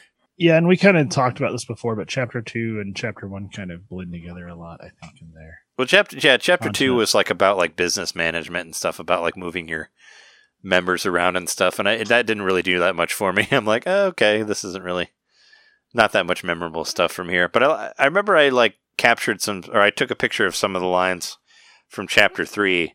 In Chapter 4, it actually starts to get even more interesting, because Chapter 4 it starts talking about like Shigeru Miyamoto, working with them, and of course they talk about the Earthbound development as well, which I had actually already read, because when I first got the book, I flipped straight to the Earthbound section. But I still caught some more stuff this time around that I missed last time. So it was. No, Chapter 4 has been the best one so far. Yeah, because I actually start to get into the video game development, and also I really like the part where he talks about the whole like Miyamoto watching over your shoulder, like watching you play over your shoulder. I thought that was really interesting, and that kind of makes sense. That sounds like something that Miyamoto would actually do. And he was saying that Miyamoto would like choose somebody pretty much at random from the development crew and have them try whatever game they've been working on, and he'll just kind of watch and try to figure out like maybe what they get stuck on, or if they're actually figuring out like the way the game is going. Right. Again, the controller would say, "Here, play," not tell them anything about the game. Yeah. And hope that it's pretty understandable. And reading it and thinking about it, I was like, well, is this the reason that we've gotten to so many tutorials in a lot of these games now, where they just have no faith in anybody figuring it out? Because like those, well, it reminded me of Mario Maker levels, because like I remember early on making like these really cool, like I thought they were awesome levels. I'm like, it's so straightforward how you do this, and then you would play it or somebody else would play it. And they'd be like, I keep getting stuck on this part. Yeah, be like, I don't know where to go. And you'd see like all these X's and all these people are dying here. You're like, why are they dying? Don't they know you do this? So I like the idea of actually, it's play testing, but it's like the most critical form, because he's literally watching you do it. Yeah, and it's within the company too. It's like, okay, here. You try it. Like, see, like, not. But I really like. Yeah. What he kind of said about Miyamoto was like, and he didn't say this exactly. I'm paraphrasing, but it's like Miyamoto will look at his work under a microscope, and then he'll also look at it through a telescope at the same time. Like he looks at it like super close, like micro things, but then he zooms way the fuck out and looks at the macro. Like, here is the entire game within the context of everything within the game. Therefore, like, and that's when Iwata starts talking about when Miyamoto says he solved a problem, it wasn't that he just figured a little element out. It's that he figured something out that would solve many different problems within the context of the entire game. So that's a really cool insight into like Miyamoto's mind that I haven't really heard before. I also thought it was really interesting that he talks about how Yamauchi was the originator for the Nintendo DS. Did you catch that? Where he was like the first guy to be like, we got to build something with two screens. Like, I guess he was really pushing the two-screen thing for a long time, And I was like, oh, I didn't know fascinating. It went all the way back to Yamauchi. Anytime I hear something about him having a strong opinion about a video game. I find that fascinating because my understanding was that he never even played any video games. Yeah, he wasn't really much of a gamer. Yamauchi wasn't, right? He played Go, right? Like that was his game. He probably played Mahjong too, but like I know Go was kind of a similar. Like in that book Game Over by Chef that I read years ago, it talks a lot about Go being kind of like basically what golf is in the Western world, where you're sizing each other up over a business meeting that's also a game. And I don't know. I don't know if he applied what he knew about those tabletop games to video games or what. But it's also like Iwata says at one point, he's like, he's giving the example of, I wanted the Wii to be no taller than 2 stacked DVD cases? 3. Yeah. 3 stacked DVD cases. He's like, in a way that sounds almost the exact same thing as Yamauchi being like, make something with 2 screens. Yeah. Just do it. Or like Steve Jobs being like, make it say hello. Make a thing that's like, it's like a little tiny tablet computer, but it's also a phone. And it's also your MP3 player. Like, and it's got to be the size of a pack of cards, is what he said. Right. Yeah. He just said, let's do that. And then he told a bunch of people to do it for him. And also like what he was talking about, how Yamauchi would refer to like every, and this is very much a Nintendo thing, but it was interesting that it came all the way back to him. But it's like every system has to be its own thing. Like they don't want to you can't make the same thing every time. Everything has to have a gimmick, and that's very much the mentality of Nintendo. But he talked about that as well. It's like where every system has to do something new. It can't just be the same system as every other system. And they've been doing that for a while, especially, after the Wii, and the Switch and the Wii U and all that stuff. But it's very much the Wii U was almost too much of the same thing, even though it had that controller, like we've talked about in the past. Like a lot of the customer base thought it was just an add-on to the Wii. Yeah, that was the problem. Well, and also they should have like named it like not like Wii U. Like Wii U is such a weird ass. Like they could have called it just like I never understood why they didn't just call it like Wii 2. If you want to follow the whole Wii structure, even though I think one of the best things that Switch ever did was just completely ditching the Wii stuff completely and just going their own path with it. I felt like that was helped them be such a success in that way. Instead of being like, okay, all your old controllers still work with this. And that was like a big confusion about Wii U, where it's like, we need to just drop Wii completely and just make this other thing. It kind of sucks that all the older controllers don't work with it anymore, but we just got to move on, and I feel like that helped the Switch in a lot of ways. But just the way they talk about like everything having to be different and all that, it's like, well, here, this is like the mentality of Nintendo. Like everything has to have its own thing. It can't just be. And I think that's a problem with why we don't really see a lot of sequels to games that we want to see sequels to. It's because every fucking Nintendo game has to have a thing. It has to have some sort of weird fucking quirky gimmick. And that's why we'll never see another F-Zero game, because they can't think of some way to make it like, to make it quirky, to innovate or whatever. Yeah. It could have taken, and they took those and put them in Mario Kart, I think. Yeah, well, they ran out of stuff. We're like, well, Mario Kart, let's make everything like upside down and do all the things that F-Zero did. So it's like, okay, well, there goes F-Zero. But literally put F-Zero levels in it. Yeah, obviously to let us know that they're not doing any more F-Zero shit, because they're full on putting. Well, they already had there were already ways to put Captain Falcon in there, and Captain Falcon's ship was already in the game way before that. I think it was even as far back as the GameCube one. But yeah, it's like what I would do for a new F-Zero. This is a bit of an aside. So yes, Nintendo has 2 racing games. But, one is Mario Kart, the more casual one. F-Zero should be then the more serious one, the more almost like make it less arcadey even, make it more a little bit, take a little bit more sim level, a little bit more Gran Turismo, even though, yes, you're in flying cars and all that stuff. Say, I don't want that, but though. Go a little bit more just to differentiate. I'd say the reason that they aren't making one is because they can't, it doesn't have its own thing. That could be its own thing. They could make it a little bit more of a intense, serious racing game made by. Give it a story mode, if nothing else. Like, I mean, it had one though. I mean, exactly. So continue that. This is the thing with F-Zero. This is basically what happened to F-Zero. So the original reason of F-Zero being made was to show off the hardware of the Super Nintendo, because it's this futuristic game, and that was the whole reason they made it. and they wanted to do the same thing with 64. But then after that, they didn't want to do anything more with it. So that's why GX was made by Sega. It was made by something else because Nintendo didn't want to carry on with it. So they don't really want to do anything with it. That's the idea. That's why a lot of these games are not getting sequels. It's just because there's not anybody who's at the company that's like, I want to do a F-Zero game. You know, I don't remember exactly. Maybe I'm misremembering, but wasn't Mario Kart based off of like it was originally going to be the F-Zero 2, and then they changed it up? I don't know. At an early stage. I don't know because F-Zero was like a launch game for the Super Nintendo, so it came out at the very beginning. It was one player, which I think was super detrimental to it as far as making it like survive. Because was it ever a 2-player? Was it 2-player on GameCube? F-Zero? Yeah. I have it. I just haven't played it. Yeah, no, everything after the Super Nintendo one was multiplayer. All the F-Zero games were. You could actually even have the 64 game. The 64 game is multiplayer. The GameCube one is multiplayer. You can actually play 2-player. I mean, you can do 2-player Grand Prix stuff in the GameCube one. And then there was 2 Game Boy Advance games, right? Yeah, and one of them was based on the anime that was out at the time. And well, there was one that came out at the very beginning.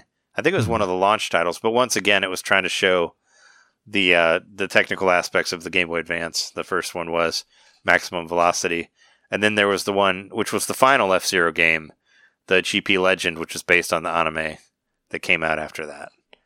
So I have all those games. So, but I mean, I feel like I'm one of the main F-Zero fans, and I really don't want it to be a sim game. I want it to be an F-Zero game. I don't want it to be more like realistic because it's part of the fun of, I don't know. I think it'd be kind of cool if you had to get into like little street races and stuff and collect materials to upgrade your car, and that could be cool. I don't mind doing little mini stuff, but I don't want it to be like Gran Turismo. I don't want realism in my F-Zero.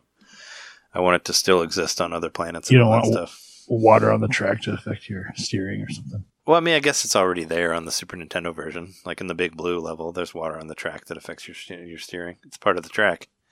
Real-time Captain Falcon beard growth. Yes. I want that. Mr. EAD, I want his mustache to grow in real time. Mr. EAD, who looks exactly like Mario. Is there anything else you wanted to say about the Iwata book? We kind of got real sidetracked with the F-Zero talk there, but it's got to happen for everything. So I've noticed one thing that he says in Chapter 3, he talks about it a lot. I think 2 as well, is that you repeat an idea over and over again, which in a way, like, I don't like seeing Iwata say that because that's the way, like, kind of politics really has been the past few years. It's just like, and maybe it's always been this way, and I've just noticed it recently, but it's like the same talking points, boom, over and over and over and over and over and over again until people literally start hearing people verbatim saying these talking points. So when Iwata's like, well, sometimes when you have an idea, you just have to repeat it over and over again until people start repeating it within the company. Like, I wasn't super cool with that, but I also think that maybe that was like a loose translation of what he actually meant or whatever. It was more like you need to keep communicating your idea of your grand vision for what the whole company is doing, and then eventually people will start to see it your way, and then the wires will connect in their brain in the right way to where it makes sense to them, and then they figure out their own way of explaining it to other people that you never would have figured out. He doesn't say it in those words, but that's how I like to think of it, rather than just literally like the brainwashing of the repetition. Yeah. But he keeps saying, and many times, like, there's a whole like period, and you gotta, I guess this is all like kind of based on interviews and stuff, this whole book, but he just keeps saying, like, my number one goal in life is to make people happy and to help people. And like, that's even so in his, like, yeah, that's like, he's like, I'll tell people this and I'll tell this person that, and this is what I feel. And I feel like within the span of like 2 chapters, because I read 3 and 4 today, he says that like multiple times, and it's like, it even gives like, he's talking about who is the guy who worked on Earthbound with him that he Itoi. Sasso, that he considers like a mentor, but he's also like, I barely knew the guy for a year, and I was confiding all these things to him, and the guy told me that I was, what did he say, you were it wasn't foolish, but it was something along those lines where like Shigesato Itoi. Yeah. Basically, where he was kind of telling him that he was like allowing his, I don't want to say the wrong thing here, just that I guess kind of like that. Itoi almost told him that was a flaw. If like he's the only one that whatever was like, this guy kind of told me maybe that was a flaw, that I was too generous. I think that's what he said. So it was like a backhanded compliment. That's why I was trying to make sure I phrased it correctly. Because it's like, yes, obviously you're saying something nice, you're very generous, but maybe you're being taken advantage of, or maybe your entire vision isn't actually being correctly played out because you're making all these exceptions and you're saying stuff like, it might be your first day at the company, but if you have a program that's better than my program, I'm going to respect you for it. He even specifically says, like, even if I don't like you, even if he doesn't say I hate your guts, but if I hate your guts and you have a solution to a problem that's better than mine, I will respect you for it and I will implement it. I mean, they kind of had to with Earthbound, where they talk about that, where, he comes in there and takes a look at what they had been making for 4 years, and it was kind of broken. And, he's like, I can basically take what you have and try to fix it, and that's going to take me like 2 years. Or you can just let me start all over again, and I'll do it in 6 months, And that's what, which I thought was incredible. And then just the fact that he made like the map screen move as you walk through the game, that just blew everybody's mind. And he's like, this is just a small thing that I did like in a day. This is just the beginning, And then he also makes sure to like let you know that, no, we didn't actually rebuild it from the ground up. Like all those assets and those ideas were still there. Yeah, like the music and the story and the character design and all that stuff was there. He just rebuilt the actual like engine of it to make it play better. Which is, because he's like, all this stuff needed to be, he has a really good way of like basically not telling them that you've been wasting time for 4 years. They're still like, all the stuff that you built was great, but you needed this, and And it's nice that he gave him the option to go one way or the other, even though he said that like the better way would just be to start from scratch as far as the programming goes, and just let him develop it. And then he like finished it. They finished it in like a year after that, like 6 months, and then another 6 months to go through and just try to iron out all the kinks and all that stuff. So it's just so interesting, like for how much of a cult following this game has, and they even talk about that too. How everybody loves it so much, and then you still just keep thinking about how Mother 3 was just never like the same thing in the vault, in the vault with Captain Rainbow and all that. And it's like you guys know that there's a big following around Earthbound, but you just don't embrace it. Even though I have a feeling there's got to be some sort of plan, right? Since they never put Earthbound on Nintendo Switch Online, they never put Earthbound 1 on there, even though it was released for Wii U. There has to be some sort of Earthbound collection or something they're planning on releasing at some point. It's what I've always thought in my mind. I don't know. I feel like that there's something that they're planning on doing, and that's why they haven't put Earthbound out yet. It also could just be that they have limited resources and want to channel them to the money makers. And I hope it's your idea, but I suspect it could be that. I'm just saying it wouldn't take any time for them to stick the Super Nintendo one that came out just putting that on Nintendo Switch Online. I don't think that's going to be a problem to put it on there, No, especially since it was on the SNES. Yeah, it was already on the SNES. Classic, it's on the 3DS. With it's the on the rewind Wii U. function and everything. It's on everything. They already released it 3 times. Right. They've re-released it 3 times already. So I figured you would have at least seen that on there in some way, unless that's there and now this thing. But I definitely think they have something up their sleeve, but it may not be anytime soon that we see that. I like to. There was a couple lines that I actually took pictures of with my phone because I like the way he talked about it in the 3rd chapter. Like I could just read them. Was it the best bet, both on the individual level and the corporate level, is to take stock of your abilities and assign priority to minimize regret. Regret is part of life, but it's something we would rather avoid. If we can even slightly dial back how often we tell ourselves, "I wish I'd done things differently," we'd be a whole lot happier. I actually like that, where people, it just seems like I'm into the whole, like, having priorities and all that, instead of being like, just not trying to spread yourself out too thin, I think is what he's trying to talk about. Like, don't try to do all of these things. Maybe just focus on things that make you happy and less about whatever you feel like you should be doing or whatever, I don't know, the society would tell you to do. Learning. And I totally agree with them because I know this is true for me, and it's probably true for people universally. But if I'm going to retain information, I have to be interested in it. So that's exactly why, you have to make it your own. Yeah, I watch a documentary about bats. I didn't know that I cared that much about bats, but I watched this documentary about bats, and it was so interesting that I remember that they shit at 7 p.m. every day or something. You know what I mean? Like some weird specific detail. is ingrained in my memory because it was so interesting in how it was shown to me. So he's saying like you have to care about something, you have to be interested in something to retain that information, which I do appreciate because that's the way my brain works too. Yeah, I think that's the next page that I took a picture of, is what you were just saying, where he says, if you force yourself to study things that have no bearing on the world around you, the material will have no way of sinking in. So rather than waste your time, it makes far more sense to prioritize the things that you truly enjoy, whatever speaks to you. So that's that's basically what you were just saying. But that was another line where I was like, oh, that's a great line. And yeah, I mean, it's, I don't know. It's kind of like, don't feel like you have to spend your time doing things just because other people do things or other people say it's a priority. In the end, you're just kind of you're going to be hitting your head against the wall because you don't genuinely care about that thing in and of yourself. You'd be much more useful to humanity by investing in the things that you do care about. Yeah, and sometimes you gotta stop and smell the roses, right? Stop trying to do so much, like spend enough, at least prioritize your own happiness and all that. If you spend, I think you would regret more if you spent your whole life trying to accomplish whatever, but you never had any time to actually enjoy anything. Then it would be much more sad. In the end, you're going to be like, well, I regret working all the time or just constantly saving money or whatever, like that type of thing, and not actually letting yourself live. That's kind of what I thought of. I was looking at that. All this stuff's a lot more poignant knowing that he had such a... Especially since he had such a limited time left, right? Right. While he was writing so much. Who knows what else he would have done for the company, let alone whatever, other philanthropic... Yeah. Whatever other ventures he had. Yeah, I know what you mean. Trying to bring happiness to the world. Philanthropy. Whatever. Those words, yeah. Yeah. Philanthropic. Is that how you'd say it? Yeah. That's the word.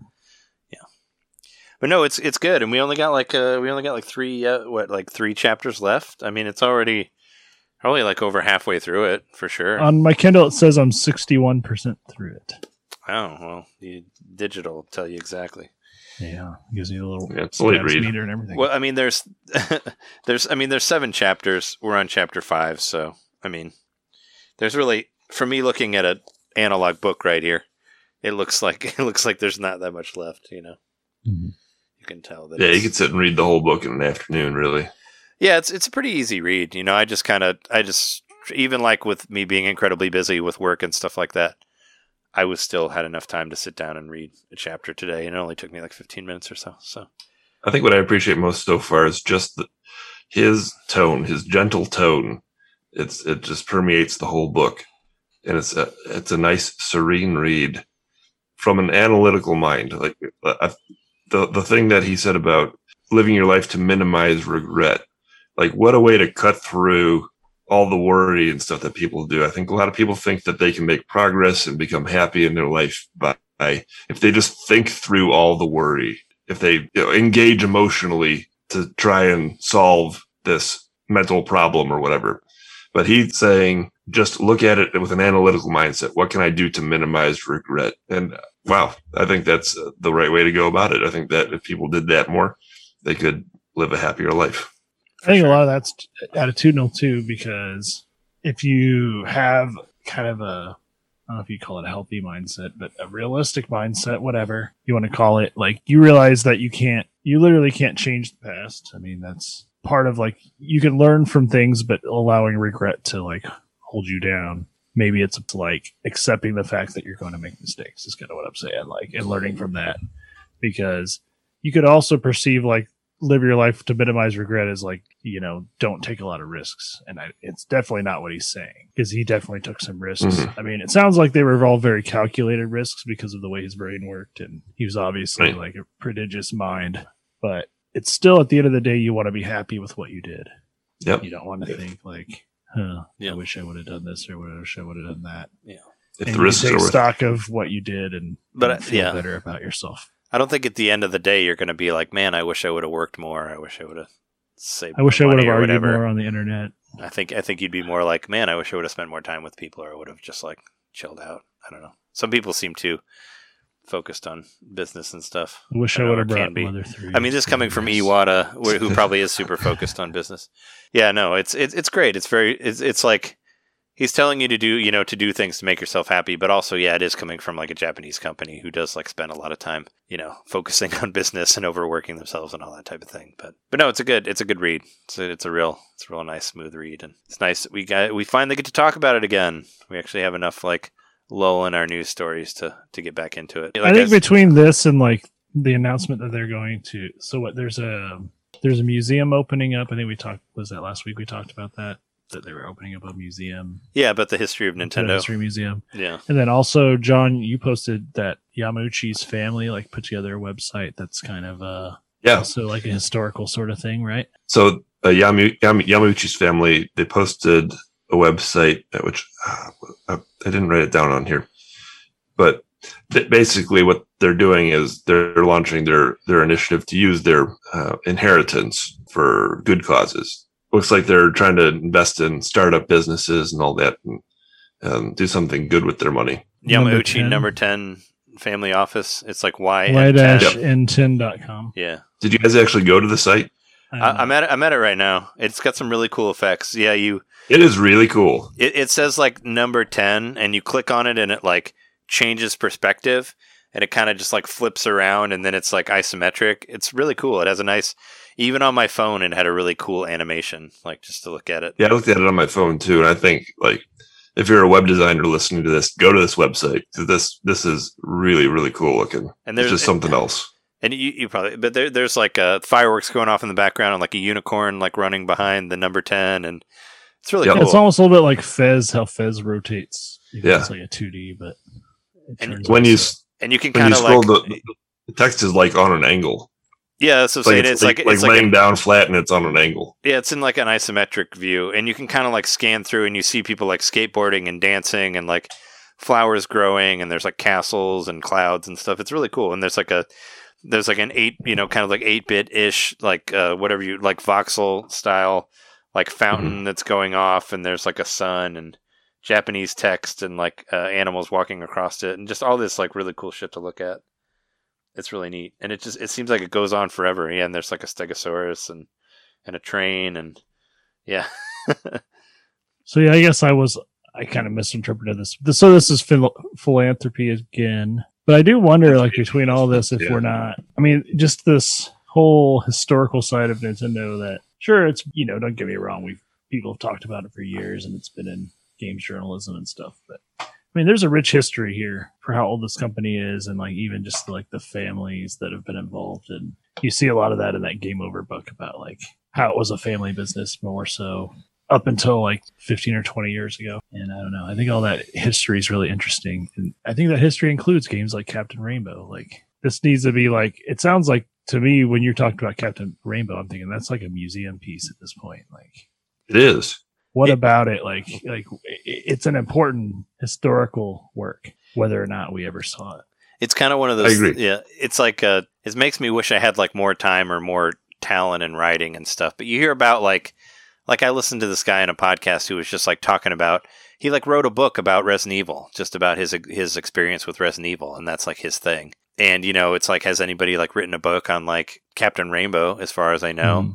Or I had this whole like idea when I was like trying to find this specific Shin Megami Tensei like demon art book and stuff like that. Like that doesn't really exist. I'm like, man, if only I had like better art abilities and all that, I would just go and write a fucking book about Shin Megami Tensei, because it's not really there at all. Like I see a place that actually needs stuff, and it's just amazing that certain people can go out and do stuff like that. Like a guy we had on the Patreon, Chris Kohler, like writing a whole book about Final Fantasy V, and like how he had to like translate that or try to translate it for himself and play it like all in Japanese when it came out, and like how that makes me wish I had more time and dedication to just like write a book about Shin Megami Tensei or something. And somebody at Skip obviously had passion for these long lost Nintendo characters, and they had the talent to actually do something about it and made a game about it. Now I'm enjoying that game. That's so cool. For sure. And so one thing within, going back to the book, the thing that Iwata talks a lot about in chapter 4 is how his definition of a genius or whatever, if it's just a marketing term he was using at the time or whatever. But he calls a genius somebody who just doesn't give up on a concept. Like you start doing something and you get overwhelmed or discouraged and you stop. He's like, a genius is somebody who takes whatever that is and just keeps at it. They just don't stop. They just keep doing it. And it sounds like he's also almost saying like obsessive people are geniuses in a way, because that's how you get things done too, though, right? It's just being right. You don't stop obsessive about it, and you just keep working on it. I mean, a lot of these things that we see in the news, like people spend like years just doing, especially like a lot of these indie games that have just like one developer. Mm-hmm. People spend like years and years on these games, and it's just like one idea, and it's just like being able to stay focused on something like that just amazes me. Yeah, how about the guy who wrote One Piece? Isn't that been going for like 30 years? Yeah. Since like, I think it started in 1999. Well, I don't know when the manga did, but the anime started in 99. I know that. So yeah, he's been doing a lot of it. Wasn't it? It wasn't One Piece, but there was another anime that went around for a long time. And the guy who was drawing that like just recently died because he pretty much killed himself, with all the, energy that he put into it, like into the art and all that. I forget which one it was, but it was another one of those that had been on for a really, really long time. And the guy... I know what you're talking about. Right? It was the one that was like the art looked like a Hronis Bosch almost. I can't think of what exactly dark, it was. But like hellscape kind of art. But he kind of pretty much like overworked himself and pretty much died. It was just a one-word doing thing. it. Yeah. Damn, what was it? I want to say like Berserk. Bleach or no? Berserk? Yeah. Berserk. Yeah. Berserk. Yeah. Okay. There's that too, of course. The other side of being a genius that's dedicated to one thing, you can also almost kill yourself doing, which Uematsu, Uematsu, like almost like got himself incredibly sick from working on soundtracks for RPGs and stuff like that, to where he doesn't do it all by himself anymore because he almost killed himself as well. I think doing Chrono Trigger or something like that. So I mean, it happens. or was Uematsu wasn't Chrono Trigger, right? I think it was one of the later Final Fantasies that he almost killed himself. But what else do you guys want to talk about for this? I thought about talking about just for a minute that Playdate thing, just because it's a Nintendo competitor. But did you guys watch that direct that they put out? I did watch it, and I'm still gonna stand on the side of the Ardu Boy and say that it was doing a lot of this already. Like it looks like it might. It kind of reminds me of the Ardu Boy. That's why I wanted to mention it. It's more spec'd up, but it's got essentially the same kind of screen. So that's where it's just kind of like, well, at this point, you might as well have just put a better screen on it if you're doing all this. But this one has effects stuff. But this one has a crank. No, right. It's the Ardu Boy is just basically like this little tiny portable. It's about credit card game machine. It's about the size of like half of your hand. Like it's this little tiny thing, and you basically you buy the thing for what, like $195 or $75 or something like that. And Ardu Boy? No, not the Ardu Boy. You're talking about the Playdate. The Playdate. The Playdate is $179. Yeah. So you buy the Playdate and you get like a season of games included with that. So you get like 2 free games every week. Which now has been upgraded to 24. Yeah, for like a certain amount of time. And I just found it. I thought it was just interesting to talk about, just like the way that they're going with it. Where you buy a system and then you get games automatically for it. So it's kind of like buying a service. It's like kind of like getting like a Netflix service, but like more expensive. But you're still getting everything that's coming out is free to you. But I thought it was really interesting that they're also adding a game maker in there for free, where you can make games and put it on there also. So it's kind of like, I just felt like it was cool. It'd be a cool thing to talk about, just because it's an interesting new way to handle video gaming. Like kind of going along it's cool, but it looks like a novelty, and it's a very expensive novelty. Yeah, if it were $100 even, I think that'd be good. I mean, I'm not going to buy one, but I mean, me neither. I just thought it's just an interesting to look at, to it's absolutely see like if this is necessarily, it's not really a direct competitor for the Switch, but it's a different way of doing video game stuff. I'm starting to feel more Tamagotchi vibes from it when they announced this speaker. Like, this is a piece of tech to have it work, to like show people and be like, yeah, I gotta feed my Tamagotchi. Sorry, hold on a second. Like, why do you need this giant bulky Bluetooth speaker for it? Like, I don't think it's cool. Yeah, exactly. Sure, it's cool, but like, it's kind of weird. If that doesn't like reveal the gimmicks the future has to bring with this thing, then I don't know what does. Yeah, but you don't need that, right? I thought that was just an additional thing. Says to me what it's all about. It's all about putting it on your desk so you look like a cool, weird, quirky person, and everybody says, "Oh, what's that over there?" Now everybody's gathered around your desk. I mean, look, I made a game for it where I kill everyone at my job. I mean, the thing has a fucking crank on the side of it. I mean, they're already trying to be weird with that. And I remember the first time I saw this, on Twitter, and there was a crank on there. I was like, so do you got to like stop playing and then like crank it more, like for the power to keep going? Like that's the first thing that I thought. Yeah, that it's like a wind up toy, but you play because it of those radios you used to be able to buy at Walgreens, where you would like crank them and like a music box and a radio on it. Yeah, it's like a music box. That's what I thought it was. I don't know. I mean, I'm not going to get one. I mean, I'm not going to get one either. I mean, I'm intrigued by it, and who knows? Maybe it'll end up being some sort of like Blue Ocean kind of thing. Maybe it's got an audience that is going to really like it. So one thing that I found really compelling, and the Oberdin, I don't know thing? Right, exactly. Yeah, Exactly. I don't know what these people are getting paid. These people being programmers, but like, or if he's just taking a risk. But yeah, the Oberdin guy has some game about Martians or something. Even he was like, I don't completely understand how this game's going to play yet. Yeah, but he said, he did flat out say my next project will be for the Playdate. So I mean, they do have some people, and I saw Bennett Foddy's name on one of the games that they were showing through there. Isn't the Katamari Damacy guy doing one too? I thought I heard that. I wouldn't be surprised. I thought he just made Playgrounds now. That's what I heard. He wasn't making video games anymore. He was making Playgrounds. I guess for COVID, nobody plays in Playgrounds, so that's kind of gone. But yeah, I don't know. I just found it an interesting thing. I don't know. I won't even pay $100 to get like the backbone to play shit on my phone. So I just think it's like if the Ardu Boy had some good-looking YouTubers promoting it, or whatever, like creating that hype and doing TikTok videos or something. You know what I mean? Like, I just think like the Ardu Boy, if it had the marketing that Playdate has, for whatever reason, either they have the access to the actual people or they've got the funds or whatever, which is kind of the same thing, but they've been able to promote this in such a way that it's like this cool little novelty. Whereas the Ardu Boy was the same thing, but it was always kind of like intimidating to people because it's like, oh, and you can use Python to program it. And people are like, what the hell does that mean? Yeah. Whereas, Playdate's like, we have a program on here where you can make games. And it's probably going to be a very similar kind of programming language, but it's interesting that it's right. Scary, yeah. Oh yeah, and all you need is you just go to the website and you just make it and then you can put it on the it's just I guess it's just like more it's the operating system is easier, yeah. It's much more user friendly, so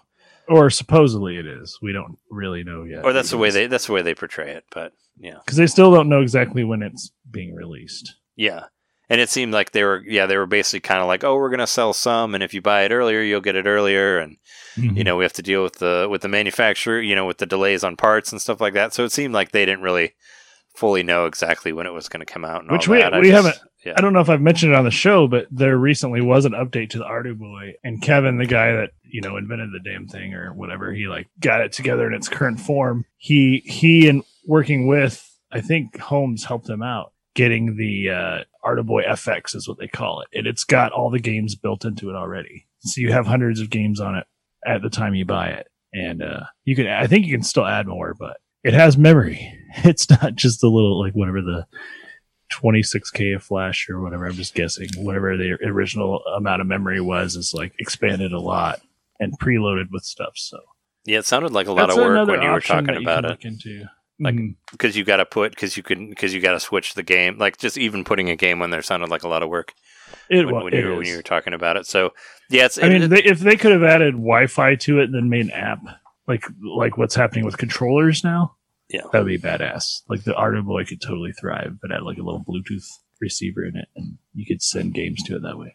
It's kind of like, I do see like the similarity for sure between the two of them, where it's like this is almost the. Ever since Playdate was first announced, I've been on Team Ardu Boy even stronger.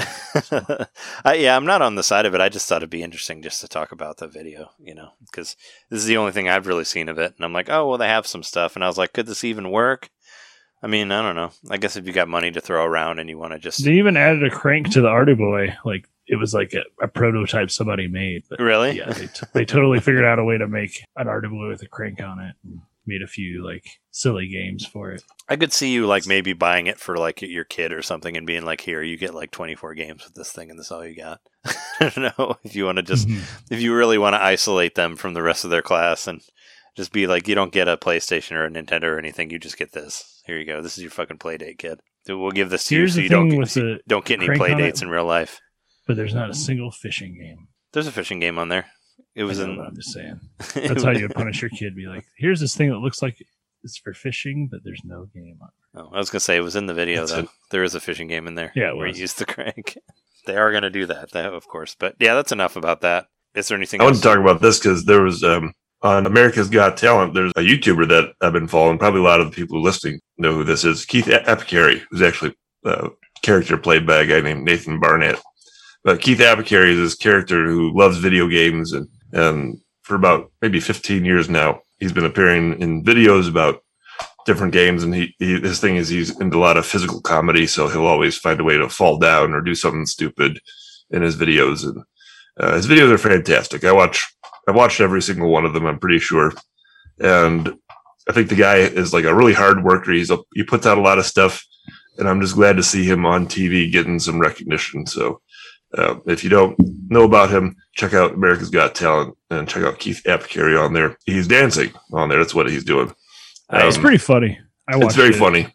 Yeah, it's very funny. He's got some really because he's definitely like a breaker. Like I imagine he's like a hardcore breaker if he needed to be, and he just like his control over the movements of his body. Like he'll look awkward and out of place, but at the same time, you can tell he actually has like supreme control over all of the muscles in his body, and he's like slowly arching his back where his butt sticks up more to the music or whatever. These kind of moves he does, they're really impressive. I'm surprised that American Got Talent's still on TV. Actually, I haven't heard of it. I haven't heard about it in a long time. Well, they almost went off, but then they went on another show called TV Shows Got Talent, and they were They won the contest. They got back on.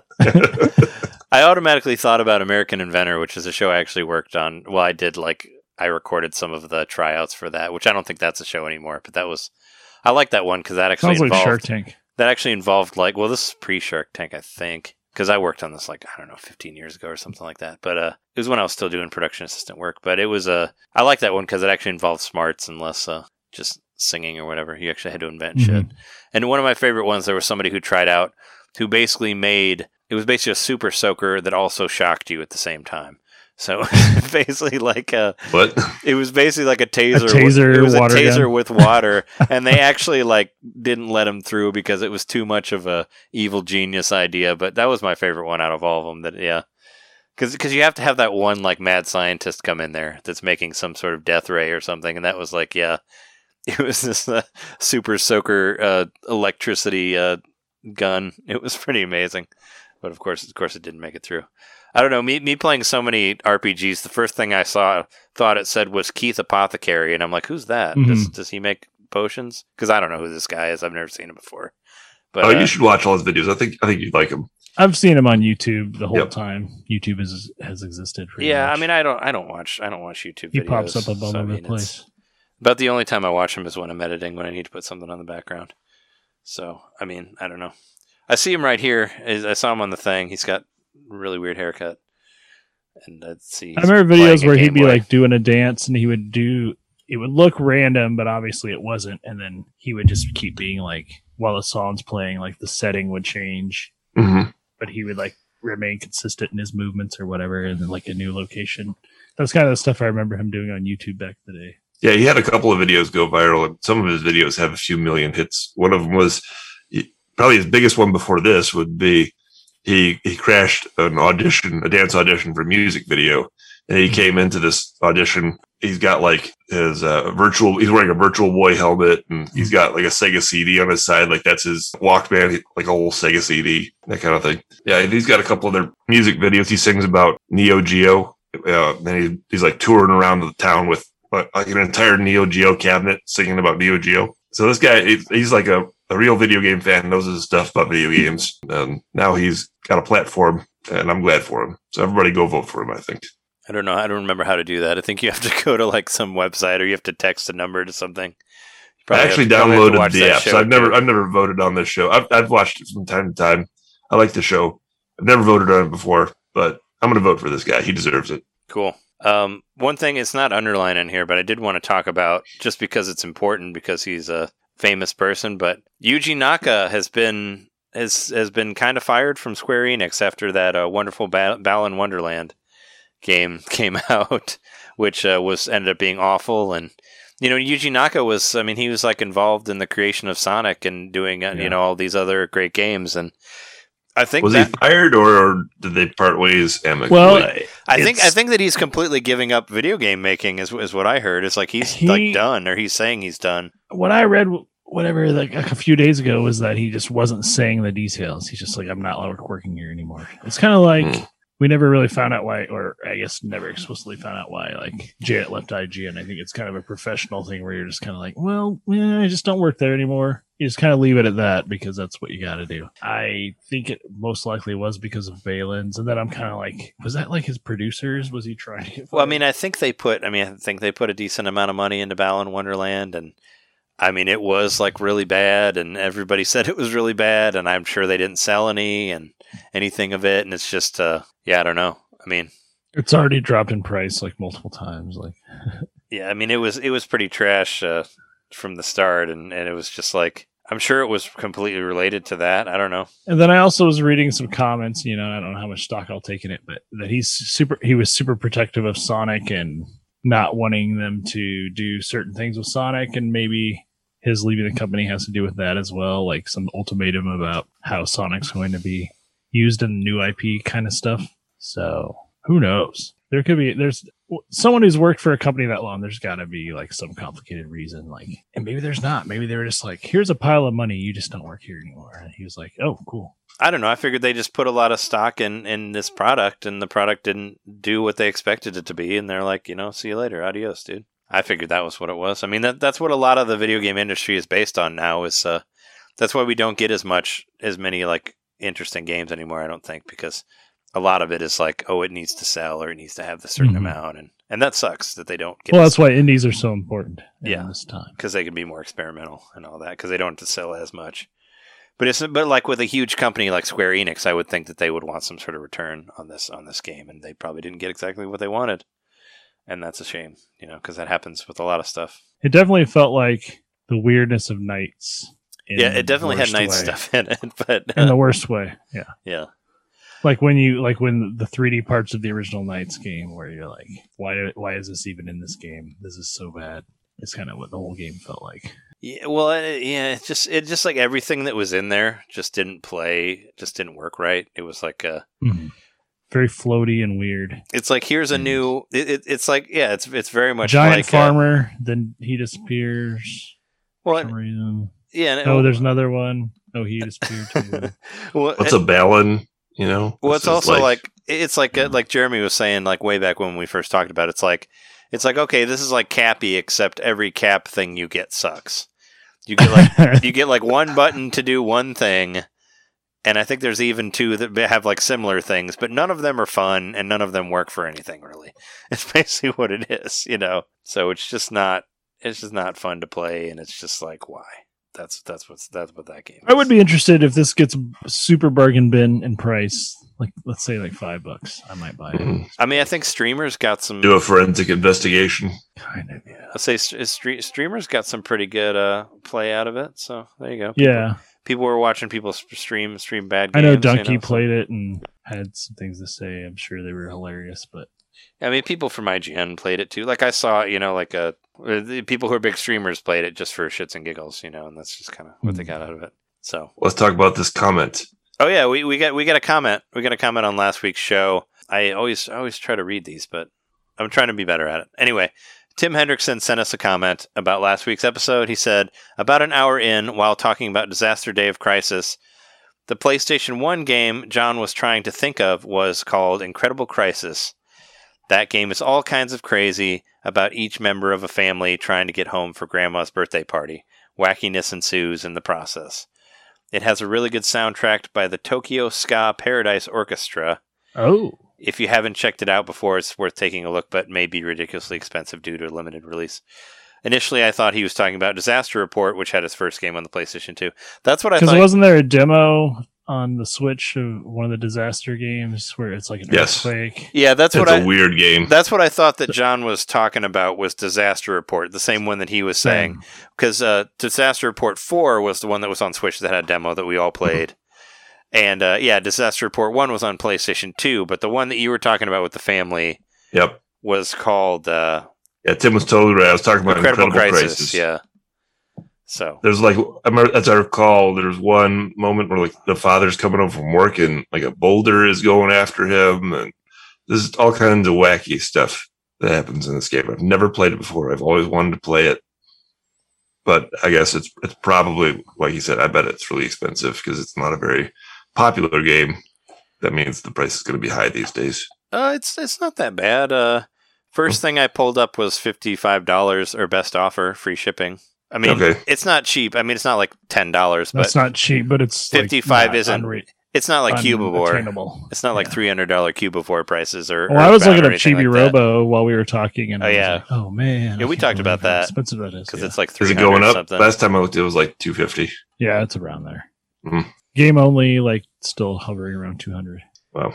All right. Well, I think that's unless you guys have anything else to say, I think that's good for this episode. I'm excited for what we have to say next week because there's going to be a lot of stuff. Yeah, next week will be our Big E3 episode. It'll be our Big E3 episode. I figure we'll be talking about that for the most part. Of course, Jeremy will be talking about the Garage game too, so it'll be good to hear about that. And I will have a garage next week. Oh yeah, because I will move to my new house that has a garage. Oh, you should only play this game in your garage. Garages are great. You can put your that's where I'm building my games for sure. You can put your Dungeon Master guides in there and all that stuff. 12-sided dice. It'll be great for you to hang out in your garage there.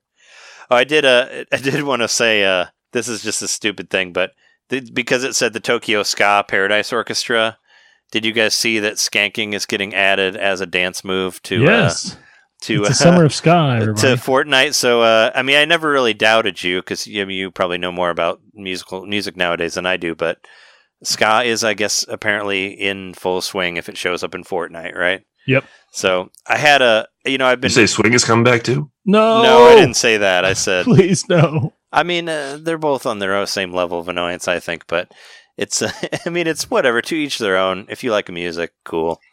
But I just thought it was funny that like after we had talked about it for like a month, then it was posted on Twitter. They're like, "Oh, Ska's coming back," and I was like, "Yeah, I heard about it like 2 months ago from Jeremy." So it's it's not. Thankfully, I don't really have to hear it anywhere, so it's fine. But it was just weird. My dumbass. Speaking of, it was just weird. Just thinking of Fortnite, I just wanted to mention because I've been reading Marvel comics on my tablet that I got however long back. I'm still reading through a bunch of stuff on Marvel Unlimited and all that.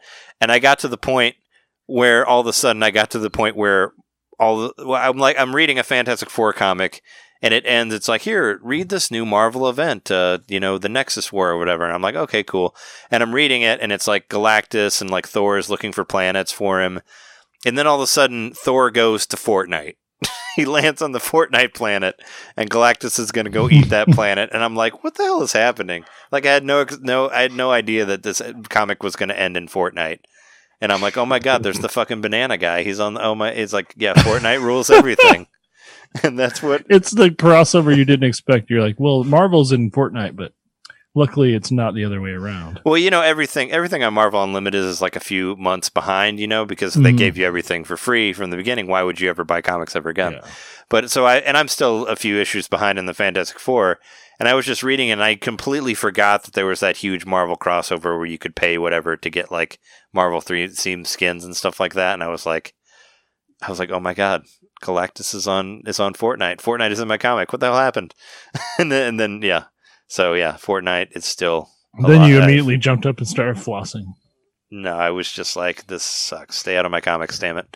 That's what I said. But yeah, but that's been our episode. Thanks everybody for listening to us, and thanks so much for sending us a comment, Tim Hendrickson. And thank you for listening for the show. Thanks for listening to the show, and anybody else who's listening to us, feel free to comment on our Facebook group or. Send us. You can always send us an email at nintendomainpodcast@gmail.com. You can send us an email there, or you can comment on our Twitter. My Twitter account is at Nintendo_domain. Jeremy's at JMaxTack. Or, Facebook, Nintendo Main Podcast. If you pretty much Google it, you'll see all of our different things where you can contact Discord us too, on right? there. Oh, Discord just for patrons, right? Oh yeah, we have a Discord as well for patrons. Yeah, for anybody anybody who supports us at all on patreon.com/Nintendo Main Podcast, where you can get all sorts of bonus episodes. There will be a new episode out this week, I promise. It'll actually be edited before this one's done, so it'll be up there. And for anybody on the free feed, you'll get to hear like 20 minutes of it for free. So check it out. Our newest episode about the best video game movies there are, in our opinion. That'll be up there. But if you want to support the show, you want to hear bonus episodes, you want to get episodes 12 hours in advance with higher bit rate, minus commercials, all that fun stuff, you can go to patreon.com/NintendoMain and get that. And yeah, at the $1 level, you can get you'll get a Discord address where you could just talk to us and other patrons and stuff like that through that.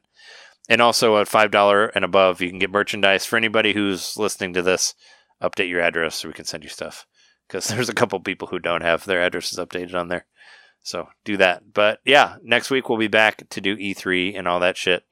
YouTube.com/NintendoMainPodcast is also our other place where you can find videos of us, which I haven't posted anything lately, but I should be posting stuff there soon-ish. Also, I have another show where Jess and I talk about old movies and how they are now.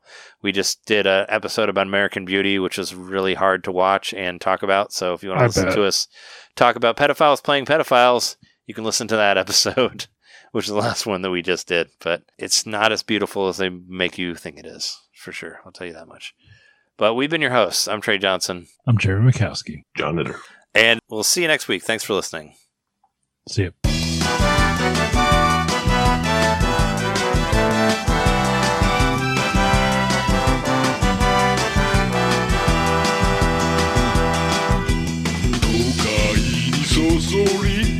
高層ビルを背にして生き立つ影星夕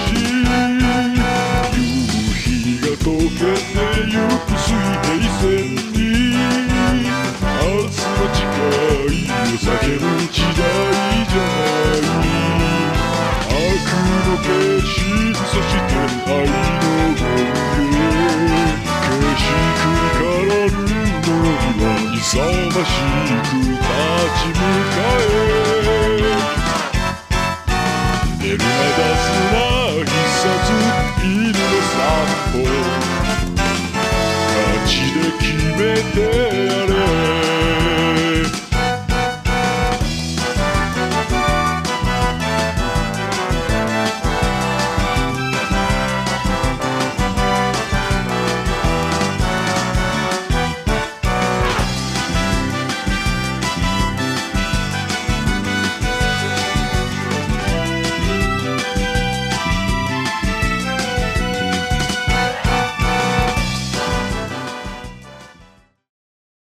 Margie? Sorry, hold on. And roll. Margie, come here. Talk on the camera.